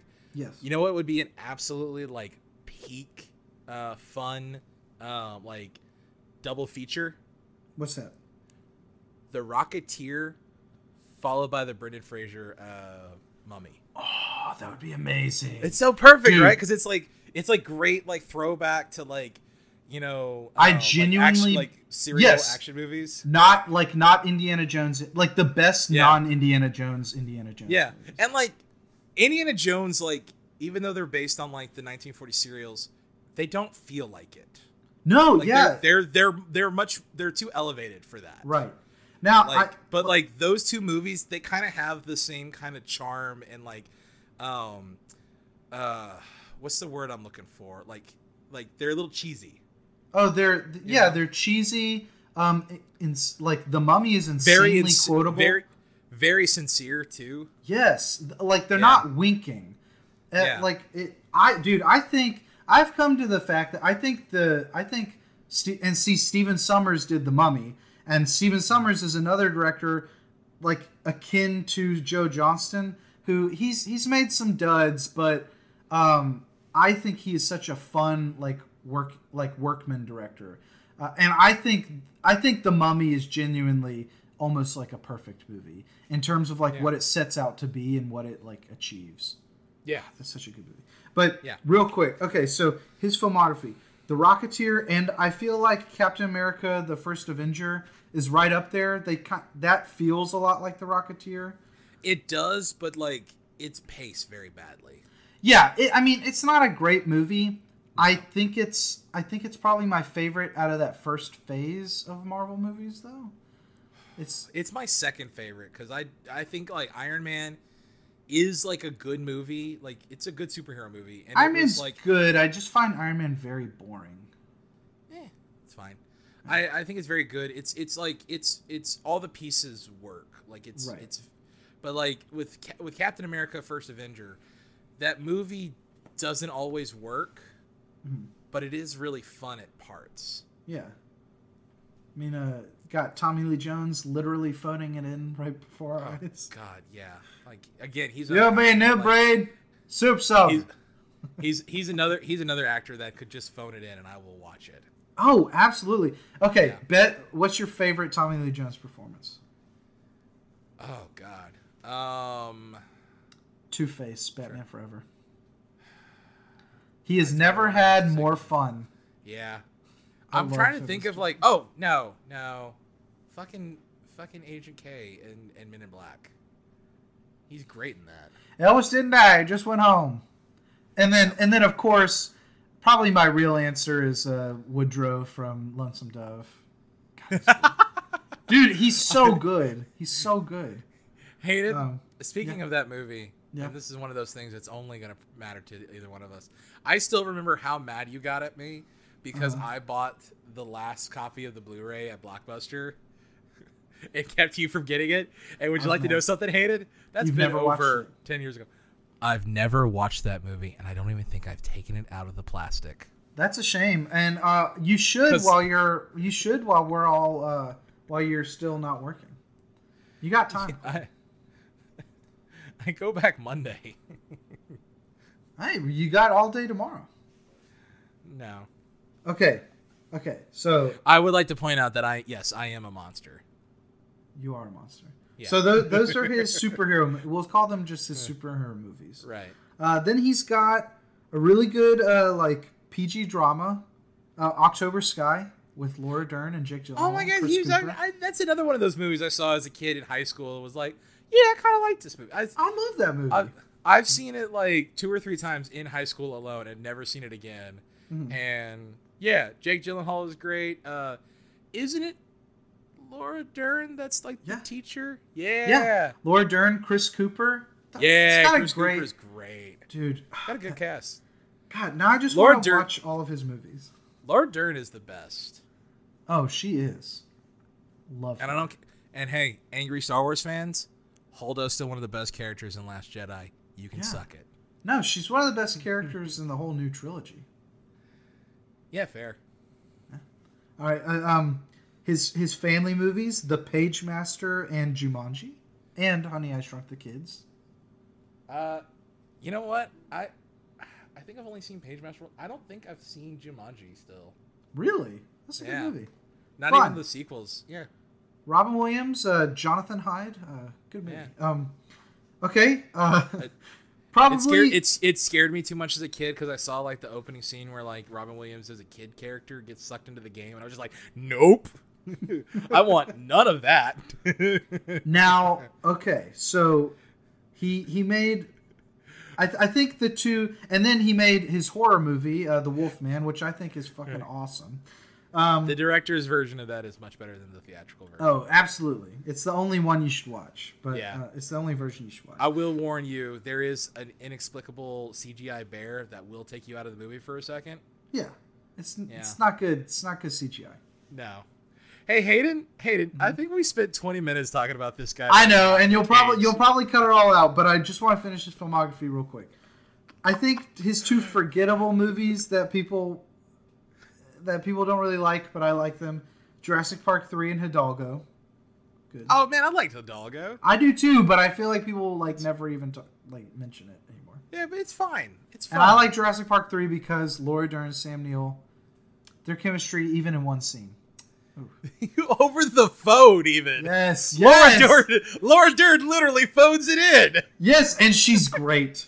That's true. And then the last movie he made was, and I think this was one that this was another one because he's done this quite a few times, where he kind of steps in to finish a movie after a director walks. Mm-hmm. Lasse Hellstrom started directing Nutcracker in the Four Realms, and then Joe Johnston came in after he quit. And I've heard that movie's not very good, but I'd watch it for Joe. That's your ride or die for this guy. Oh my God, he was an actor in the original Star Wars and Empire Strikes Back.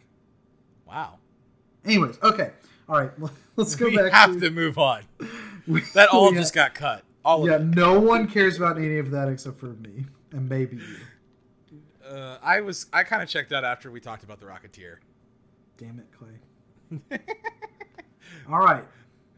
This next movie, number 4 on the box office top 10 of 1989. Mm-hmm.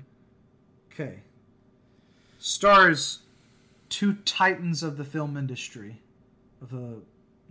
Actually, one of them was bigger in the 70s. Still a big actor though. The other one on the rise, and today is probably the last movie star, I would say. Well, one of the last movie stars.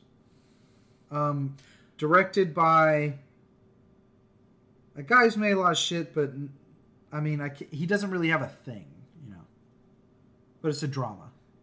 Can I ask a question? Yeah. Is the guy who was the up and coming actor who's now like the last movie star, does he risk his life for our entertainment in various action movie franchises? Yes. Is it The Color of Money? No. Oh, shit. Rain Man. Damn. Huh? Rain Man. Oh, Rain Man. Because if it was The Color of Money, then I could have been like, whoa, it's directed by one of the best directors of all time. Who directed The Color of Money? Scorsese. Oh, really? Oh, I forgot about that. Okay. In which case I would have said it's Scorsese's most forgettable movie. Okay, so I'm gonna cut out my my wrong answer, and I'm gonna go. Hayden, is it Rain Man? Clay, if you would have said that the first time, I would have given you points for it. No, it is in fact Rain Man. Ding. Hey, you realize you're like little snide. Hey, if you said that first, I would have given you points for it. I'm gonna be able to cut that out, and because you gave me a clean drop, my friend. I know. Suck it. All right, hold on. Dude, this top 10 is littered with the second sequels in series. Yeah. Number 3, Clay, is another second sequel from an iconic action franchise from the 80s. And it's a buddy movie, if you will. Now, by second sequel, do you just mean it's the third in a trilogy kind of? Sorry, it's the second movie in this franchise. Oh, it's the second movie. Okay, so it is an actual sequel. Yes. Okay. It's a buddy movie, if you will. Was the original a buddy movie? Yes. Same duo. Okay. Trying to think of movies that had duos in the 80s, 89. Like it's an action. Oh, fuck. Lethal Weapons 2? Yes. Yeah. I've never seen any of the Lethal Weapons movies. Your enjoyment depends on how much you're willing to not think about Mel Gibson hating the Jews. Clay, I think you know this about me. Mel Gibson is a problematic fave. I still love watching him in movies. Okay, you know what? I'm not happy about that, but my confession is that I still like Mel Gibson. No, I shouldn't say I like Mel Gibson. I love watching him in movies. I love some of his movies still to this day. And he has such a presence. Yeah. Let me just say he is. I find him such a. How should I say this? I like watching him so much that, Clay, I'll admit to you, I like a movie that's not good. What's that? I really enjoy The Patriot. Oh man, The Patriot is bad. Not politically, but as a fantasy movie, movie, The Patriot is a good time. It's a good time. Oh boy. Oh man, you know what? Like, we should watch The Patriot for this. Is season 2 of this podcast we just do Mel Gibson movies? I don't think we can, but we could do Heath Ledger. We could do Heath Ledger's dead. Oh yeah, he's sad because he died. He's sad. I was gonna say, people are like mad at Hamilton right now because of how it whitewashes American like history in the Revolutionary War and the Founding Fathers and all that. Hamilton's got nothing on fucking The Patriot. You're goddamn right. Hamilton's got nothing on The Patriot. Show me the scene where Lin-Manuel Miranda chucks an axe and tomahawks a British soldier right through the middle of the forehead. Show me that scene in Hamilton, Clay. I can't. Also, Hamilton doesn't have a scene where a guy gets his head literally blown off by a cannonball. Yes. Oh God, that movie's so. I might throw on The Patriot after this. It's so good. Oh God. Look, that's something I gotta cut. Tom Wilkinson as Cornwallis. Fetch me the horse blanket. Jason Isaacs. You on that farm with that stupid little boy? Did he die? That's a good movie. Oh yeah. I won't say it's a good movie, but I enjoy that movie. Is that the guy that's like the dragoon dude that like killed like Mel Gibson's like whole family? Yes. Yeah, that guy's good as a villain. Oh, he's great. Jason Isaacs is so good. Yeah. All right, number 2, Clay. All right. Your favorite movie of all time? Are you just fucking with me, or are you being for real? We named the dog Indiana. Yeah, I mean, the as problematic as the Indiana Jones franchise is, they're so near and dear to my heart because like they're problematic faves. They're the biggest problematic faves. But I literally adopted a dog during quarantine and named him after the dog in Indiana Jones and the Last Crusade. Apparently, the second highest grossing movie in 1989. Mm-hmm. Do you want to guess how much it made? Probably what, like 150 million? Because that 197 million, almost 200. Okay, you know what? My gut was go 200, but I was like, nah, that's too high. Go 150. If it was Price is Right rules, I would have lost at the 200. But I mean, like, for just between friends, 200 would have been a good guess. Now, can I be honest with you, Clay? Uh-huh. I want to rewatch them. Mm-hmm. I don't love the Indiana Jones movies. Like, I have fond memories of watching them, but they really haven't stuck with me like a lot of movies did from my childhood. That being said, I do love Temple of Doom, which I think is the most problematic one. I don't understand anything you just said because that doesn't make sense to me. Temple of Doom was the first one I ever watched. It has the most crazy moments because of like the tonal like whiplash of it. It's bad. So no, see, I don't find that a bad thing. I find that very entertaining, especially in terms of like what movie that is, you know, the kind of movie that it is. Like, true. Even though most of it is like goofy and offensive. I think what you mean is hella racist. Well, yeah, and also racist. Very racist. But I don't mind Short Round and I don't mind Willie. I actually kind of like them. and I think the horrific elements are so awesome. And I don't know. I really liked. I've always loved Temple of Doom. I mean, I do love Mola Ram. Like, as problematic as that is, like Mola Ram is kind of a cool villain. Mola Ram's awesome. I got really mad whenever I saw someone online talk about like Mola Ram and be like, who even is the fuck is this guy? He's so forgettable. I'm like, God damn it, you put some respect on Mola Ram's name, all right? He literally rips a dude's heart out. He's the inspiration for Kano's fatality in Mortal Kombat 1. Kalima Yaktide. You put some goddamn respect on his name. Oh, Young Shivine. Oh, Young Shivine. Oh, Young Shivine. That's a good movie. So why do you like Last Crusade so much? Oh, for the same reason you said, because the first one I saw and I watched it incessantly as a kid, because I didn't have the other two until like middle school maybe.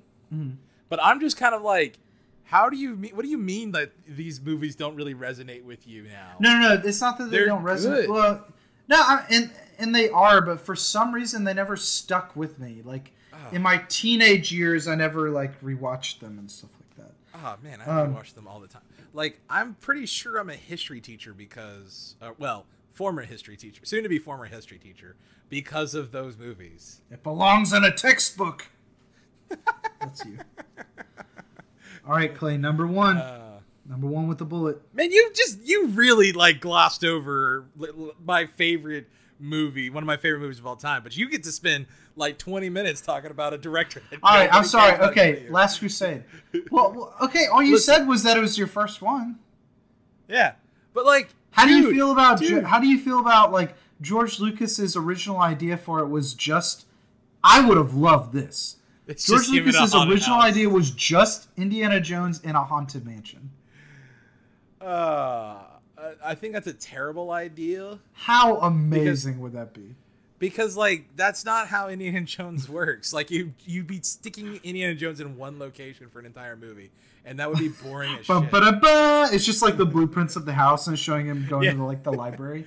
But like, Hayden, that movie's got James Bond is Indiana Jones's dad, even though he's only 11 years older than him. Rename the dog Indiana. Oh, God, I probably... let's see. Probably from like the moment they walk out of the temple at the end, I could probably quote that whole thing from memory. And it does have one sexy Nazi in it, doesn't it, Clay?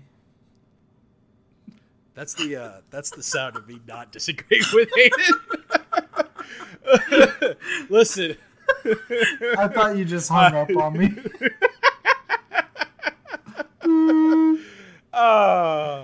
She is. The actress who played Elsa Snyder is very attractive in that movie. No, I'm saying Elsa Snyder. No, I'm joking.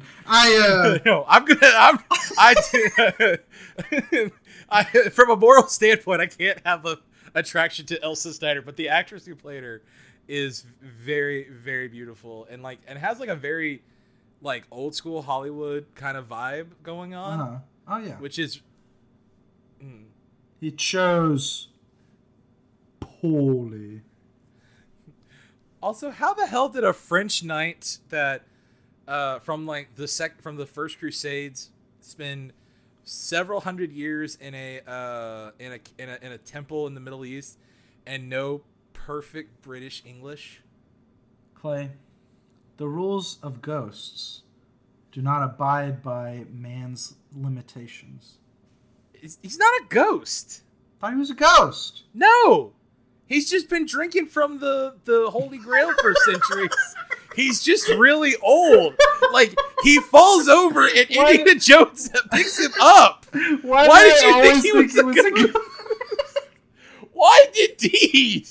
Also, that guy's fucked because Elsa dropped the fucking Holy Grail down a deep chasm to never be recovered. That guy's just like, well, I spent my entire life guarding something that just now no longer needs to be guarded, and I can't drink from it anymore, so I guess I'm dead now. So how do you feel about the possibility of the next Indiana Jones? Which they've been working on. There's another Indiana Jones that's coming out. You didn't know that? Yeah, that's one. I mean, like That was the second biggest property. There's only 3 of them. There's only 3 of them. There only is and will ever be 3. No. Look, I gotta be honest. I can't. Kingdom of the Crystal Skull is not that bad. It really is good. It's not good. It's fine. I actually kind of enjoy it. It's fine. It's not. Okay, you know what, Clay? We're gonna do the movies of Cate Blanchett next season, and we're watching Crystal Skull. Talk about a sexy villainess. Oh, I have no problems with being attracted to a sexy communist. Oh yeah, I had forgotten they weren't Nazis in that movie. Yeah, because it was yeah. Well, she probably is a Stalinist, and I'm not a tanky, so yeah. Well, yeah, I guess that's. But she's very attractive in that movie, isn't she? God, we're just pigs, aren't we, Clay? Anyways, no, we are men. Okay, but how do you feel about the Disney? Like Disney's probably going to make another Indiana Jones. Man, if you asked me this question before Rise of Skywalker came out, I probably would have been way more jazzed about it. And been like, yeah, maybe this time they might actually make a good one. Like a good continuation of the series. Now that Rise of Skywalker came out and just completely destroyed any goodwill that the Star Wars franchise had with me, at least the main saga movies. I feel like as a society and as a culture, we did not spend enough time talking about how big of a disaster Rise of Skywalker is. Like, it came out and everyone just stopped talking about Star Wars after like a week. You know what? I think it's because the ending of Game of Thrones happened earlier that year, and we're all just like, no, we just can't. We can't. But here's the thing: is like, Game of Thrones has been bad had been bad for like 3 seasons leading up to that, and just no one recognized it. Yeah. I mean, I didn't like Force Awakens, but I am in the minority on that. Yeah. I liked Last Jedi, and I am in the minority on that. I don't think so. That movie made $1 billion. There's a lot of people who like that. Yeah, but a lot of people who saw it, I mean, if you're to believe the people that I worked with, the people that I served at Draft House, the internet in general, if they speak for anybody, a lot of people who saw that movie didn't like it. And have grown to dislike it. Or I still stand by that. Like, a lot of people who talk about how they hated that movie are a very vocal minority. Okay, that's fair. Yeah. Well, then, to my point. As a society, we should never let it be forgotten how bad Rise of Skywalker is. Oh, I won't ever forget. Because the people who shit on the very vocal minority, as you call them, who hate Last Jedi, deserve to choke on Rise of Skywalker. Oh, 100%. They deserve it 100%. Yeah, because like, if I wasn't cringing in my seat and wanting to leave the entire experience, the entire time during Rise of Skywalker, I would have been laughing my ass off. Yeah. Just because of the instant karma that was. It ruins it. Like, the people who made Rise of Skywalker listened to the wrong set of fans. And like, everybody who complains about, Last Jedi completely reversed things that were set up in Force Awakens. No, it didn't. It just took them in unexpected places, which is fucking interesting. Yeah. But then, like, Rise of Skywalker did all of the things that people hated Last Jedi for. Like, all of the things that people said they hated about Last Jedi, Rise of Skywalker legitimately did that. And did it worse. And so I still follow Red Letter Media. They're like one of the few movie YouTuber people that I watch occasionally. And I remember them mentioning that because I don't read interviews with filmmakers anymore or anything. Yeah. But I remember them mentioning in an interview, J.J. Abrams was like, I decided to say fuck it and do what I wanted to do. And in the early days... So you mean to tell me that he wanted to make a bad movie? Well, no. In the early days, not everybody, but I remember in that Red Letter Media video, they were like, they're going to pull an Endgame because the only thing you can do with Star Wars, it would be stupid, but the only thing that a fan like him would want to do is literally travel in time and revisit the old movies because that's all he wanted. And I was like, that would be so bad for Star Wars, but I'm down for it. But what he meant instead, because I like time travel, like I like the Back to the Future 2 where they revisit the first movie. I like the spoiler from Twin Peaks season 3. I like when movies and TV shows recontextualize stuff that you saw and knew from an older property and like I said, recontextualize them. But what he instead, like his idea, fuck it, was, Rian Johnson threw everything I was interested in away, so I'm just going to bring it back. I'm like, that's the least interesting way to go about this. Oh, yeah. No, it's bad. I don't like J.J. Abrams as a filmmaker that much. I don't either. And I kind of felt bad about that a few years ago, saying that, because I don't know why, but I felt guilt for saying that for some reason. I think I legitimately like 3 of his movies.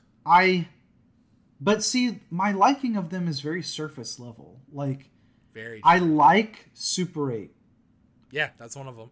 That's probably my favorite. I think my favorite might be Mission Impossible 3. It's not, I don't love it, but I do like it. Impossibles. Huh? Yeah. I forgot he did one of the Mission Impossibles. Yeah, and it's pretty good. Like it's a pretty good little thriller. That's the one that's got Philip Seymour Hoffman. Yeah, R.I.P. But it suffers from, it's the last movie in the franchise that it's like right before Tom Cruise started like doing crazy stunts.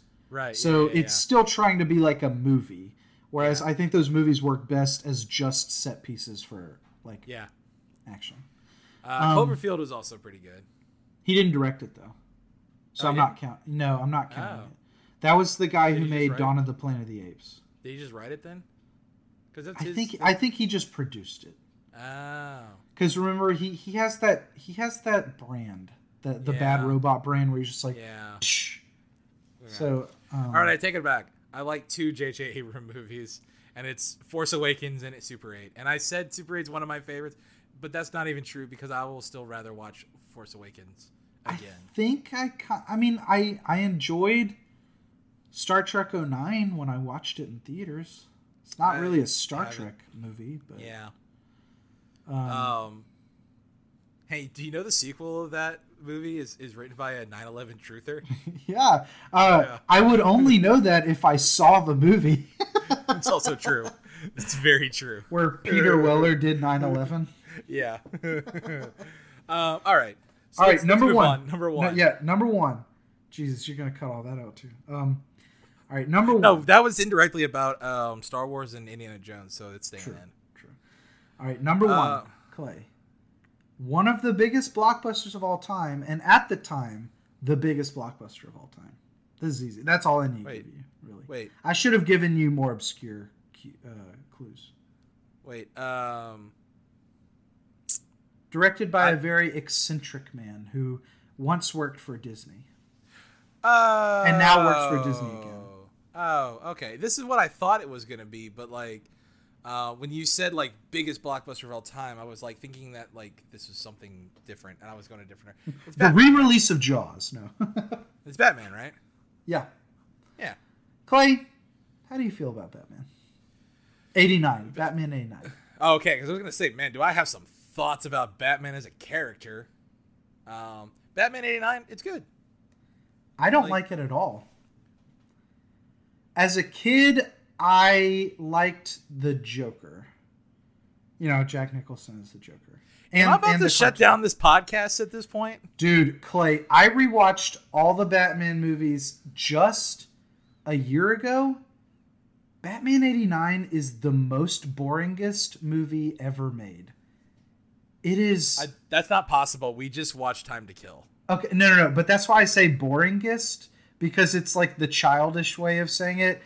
Because it's not the most boring movie ever made, but I am so surprised at how... Because, like, I was ready to be like, man, because I've rewatched Batman Returns since I was a kid.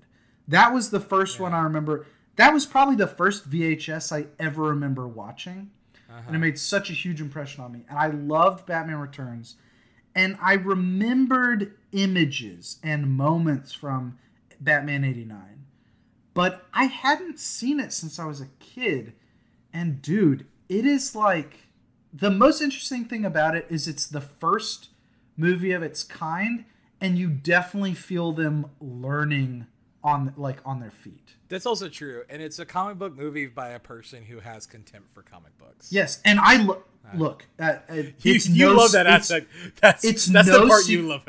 Well, I do love that, and it's no secret that I love unabashedly Tim Burton. I love Tim Burton. Yeah, I will even defend him to this day, even though he's made, in my opinion, I think he's made 3 atrocious movies. But I think all the other ones are pretty good. Yeah. 2 great. But man, I was so surprised when I rewatched Batman 89, and I just didn't like it at all. Yeah. Rank the Batmans real quick. The first 4 that were ever made, or like all Batman movies ever made? Should we say all live action Batman movies? Oof.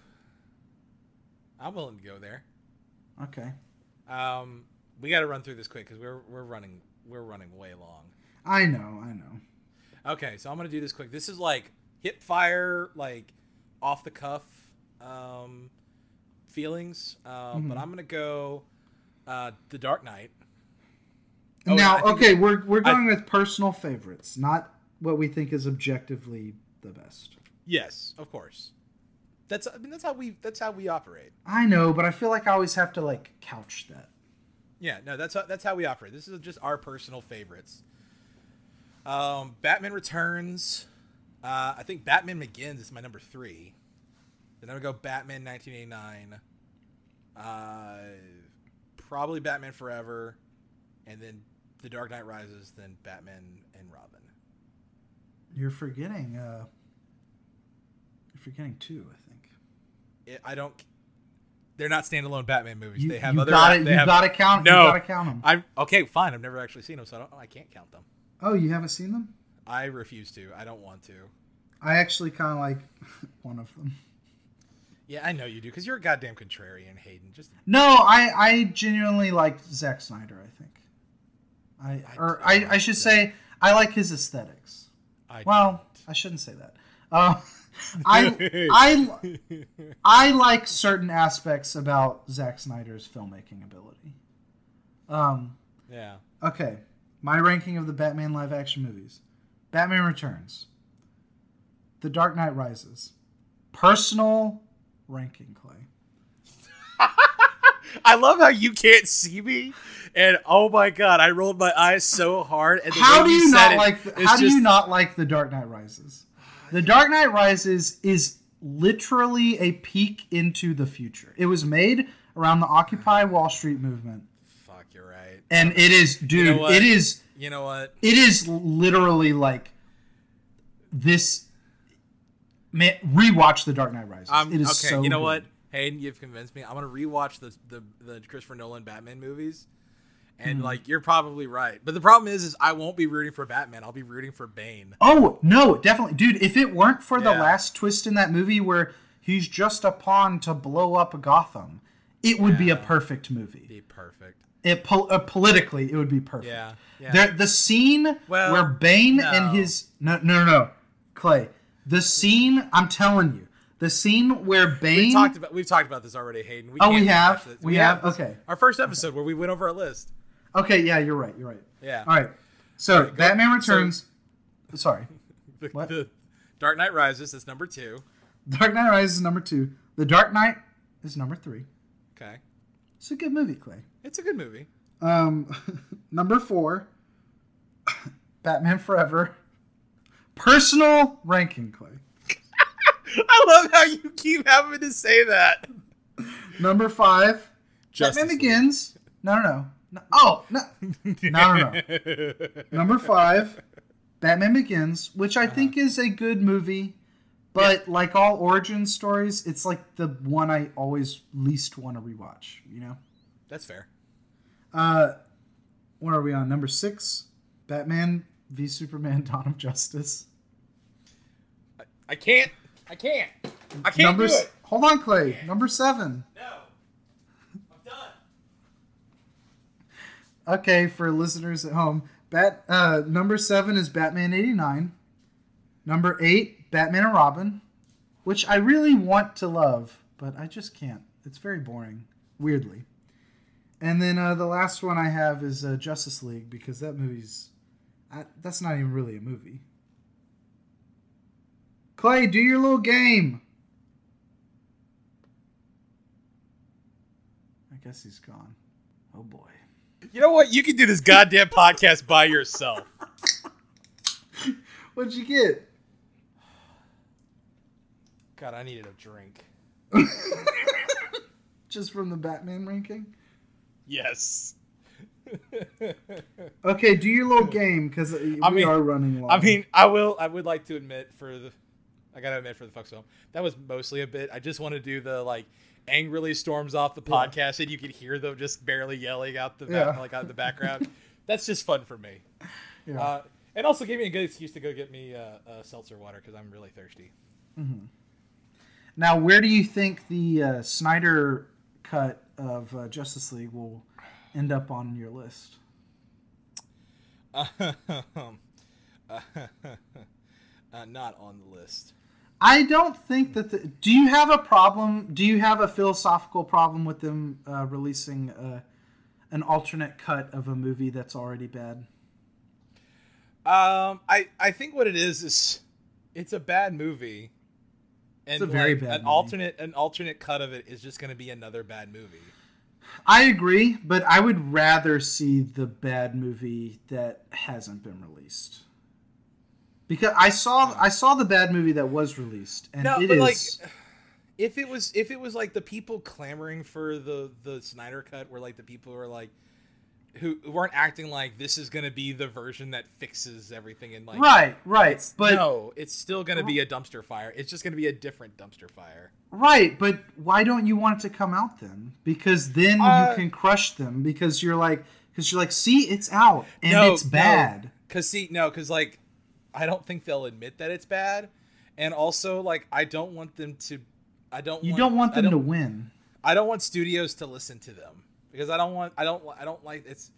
I think like you remember like whenever like the Mass Effect 3 came out and like the controversy around its ending like blew up on the internet barely, and then like BioWare was like, okay, fine, we're gonna release an extended like free DLC that like fixes the ending.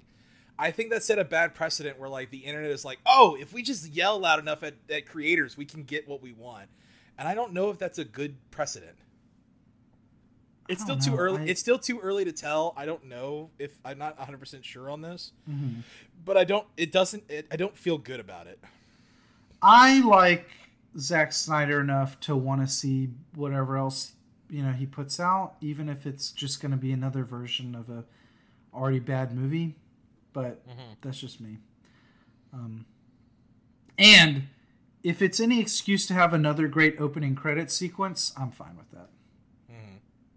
Because I do think, above all else, I think the man is a great craftsman when it comes to opening credits, which is a lost art in movies. You're quietly judging me. No, I'm just trying to pull up my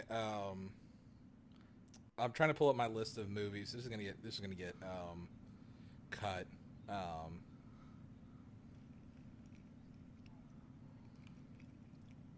Okay, Hayden, it's time for our second to last segment. Okay, the penultimate segment, cage-free movies, and this one, just because I don't think it's gonna help you any, and like this is gonna be really funny. I'm gonna give you the synopsis and the name of the movie, and see if you can figure out which one is the cage-free movie. All right, sounds good. So we need the Who Wants to Be a Millionaire music to play over this. Ba, ba, ba, ba, ba. All right. A loyal family man who has had trouble with the law is released from prison on the condition that he helped the government spy on Little Junior, a major crime lord. And this movie is known as Kiss of Death. Okay. Next one. Two thieves are on the run from a casino heist gone wrong. When a car accident leaves their wheelman and a state trooper dead, they split up and make a run for the Canadian border. This movie is called Deadfall. And finally, a master thief who, after being double-crossed in a heist gone awry, is sent to prison for 8 years. Upon his release, he's ready to leave his criminal past behind and try to rebuild a relationship with his estranged daughter. But the cops and his old partner believe he hid the loot from his heist 8 years ago. And this is Stolen. Which one of these is the cage-free movie? Well, Clay, I have to tell you, the titles did help me on this one because I've talked about Deadfall in the past on this podcast. So I know that is a cage movie, unless it's a different Deadfall. And I believe there is a newer cage movie called Stolen. So I'm going to go with Kiss of Death. Final answer. Hayden, is that your final answer? Yeah. I'm so glad that my computer does not have a working camera. Because you are incorrect, Hayden. The correct answer was Deadfall from 2012. That is not the movie you're thinking of. You motherfucker! You goddamn motherfucker! I told you I was getting cute with it. So you did the titles on purpose. Yes, I did. Yes. Of course I did. You son of a bitch. Of course I wouldn't do anything to help you out. You know, there should be a punishment to me losing these. I should have to watch the non-cage movie also. Oh, man, that would be kind of funny. Because, yeah, the one from the first week sounded pretty rough. They all sound rough. Yeah, well, guess what? 2 out of those 3 we are going to get to watch because all the Kiss of Death and Stolen are both Nick Cage movies. Oh, wonderful. Yeah. Okay, wait, fun. So I have to guess the next week's, right? Mm-hmm. Okay. So now this one I'm going to give you some clues because okay, it's you know, this is now like one of the good movies supposedly. Oh. Okay. Yeah, we got through a bad one, so now we got to watch a good one. We got. Can I make a guess, Clay? What's that? I'm going to guess that Nicolas Cage is going to be inconsequential in the good movie. No, I think you're wrong on that. I think he's. Okay, so this is a Nicolas Cage movie then. I think so. Yes. Okay. So, this movie. Oh shoot. Unfortunately, Rotten Tomatoes doesn't have as much information as I thought it did. Let me go to Wikipedia real quick. Okay. The Croods. Okay. So the first thing I'm going to tell you is what year this came out. This came out in 1993, and it has a Rotten Tomatoes score of 95%. He doesn't have any higher than 95. Well, he had 97 with the first movie. You know what I mean. Yeah. Yeah, his 97 is his cap. That's his height. His ceiling. Is that all the clues I get? I mean, that's the first. You got anything for it? 93. Okay, give me one more clue. Okay, directed by John Dahl. It's an action movie. Not really. Are you being cute right now, Clay? No.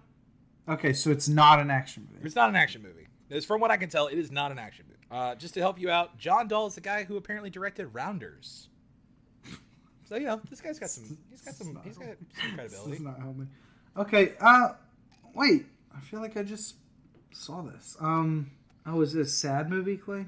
I don't think it's like meant to be a sad movie. Okay, like, so I don't know if it's sad. It's not leaving. Okay, I'm showing how little I know about film now. Like I used to have a pretty good encyclopedic knowledge about this garbage. Oh, but Hayden, I don't think you're ever gonna get it. So it's a more obscure Nicolas Cage movie. It's an obscure Nick Cage movie. Okay, so is he not the lead? No, it seems like he's the lead. What the Okay, okay, so it's 95 based on how many 93. critics? 37. Okay. So it's not a popular movie, but the people who see it tend to like it. Would you like to know who else is in the movie? Yeah. Okay. So kind of some people that you've definitely have heard of. Hmm. First big name that's in this, Dennis Hopper. Dennis Hopper, Nicolas Cage.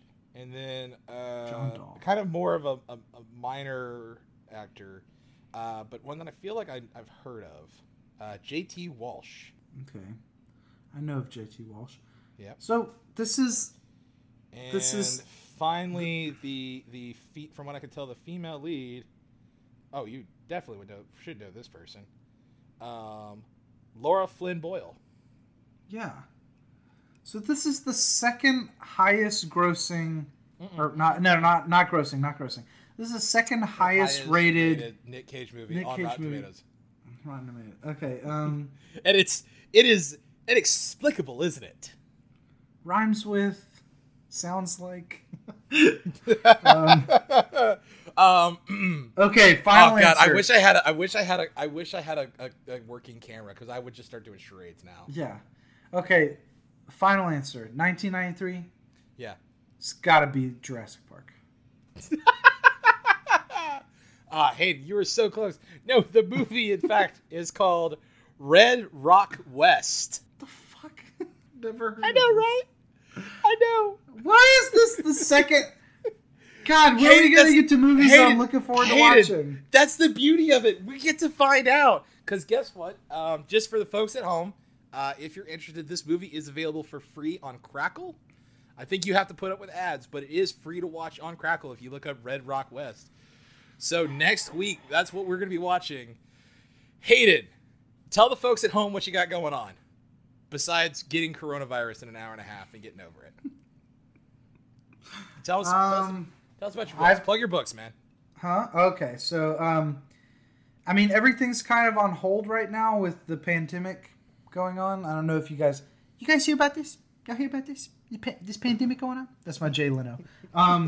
Oh, God. Yeah. I'm kind of thankful that he's not still doing late night with all this going on. Did you hear about this? Like from his home on his webcam? Yeah. Did you hear about this? And just 100% decked out in denim. And just like in a car. Yeah. In his garage. Yeah. With the car on. Yep. He's dying. Mm-hmm. Okay. Yeah. I mean, as far as like plugging upcoming books, I think so. Oh God. Let me see. So, What Monsters Do for Love, Volume 1 came out earlier this year. That has, I think, my 6th or 7th sold short story in it, called Last Kiss. And then Jenny Ritter Pet Sitter, which is a very short kind of kids horror story that I wrote, should be available or will be available in... and then another story of mine, Jenny Ritter Pet Sitter, which is a short kids horror story I wrote, will be available in Mother Ghosts Grimm Volume 2, which will be out soon. They've had me, like they've kind of had to postpone the release, so just send me a message on Instagram at Hayden Comes Alive, and I'll give you as much information as I have. And then I don't want to speak too soon, but I've signed the contract and I've accepted the money for it, so I should have another story coming out later this year in Roadkill Volume 5, and it'll be published alongside one of my friends, Corey Lamb's story, and then several other well-respected Texas authors, including Joe Lansdale and Casey Lansdale's daughter, so that's pretty exciting. All right, good. That's awesome, man. I don't really have a whole lot to plug, so you can just find me at _red_clay on Twitter. Not really a whole lot going on over there at the moment, but hey, you can always come give it a follow and come say hi. Probably gonna find me yelling at people on the internet, because what else do I have to do? Anyway, I think that's our show, Hayden. I just have one question for you, Hayden, before we go out. What's that, Clay? You want to smoke? I look cool. All right. Have a good week, everybody.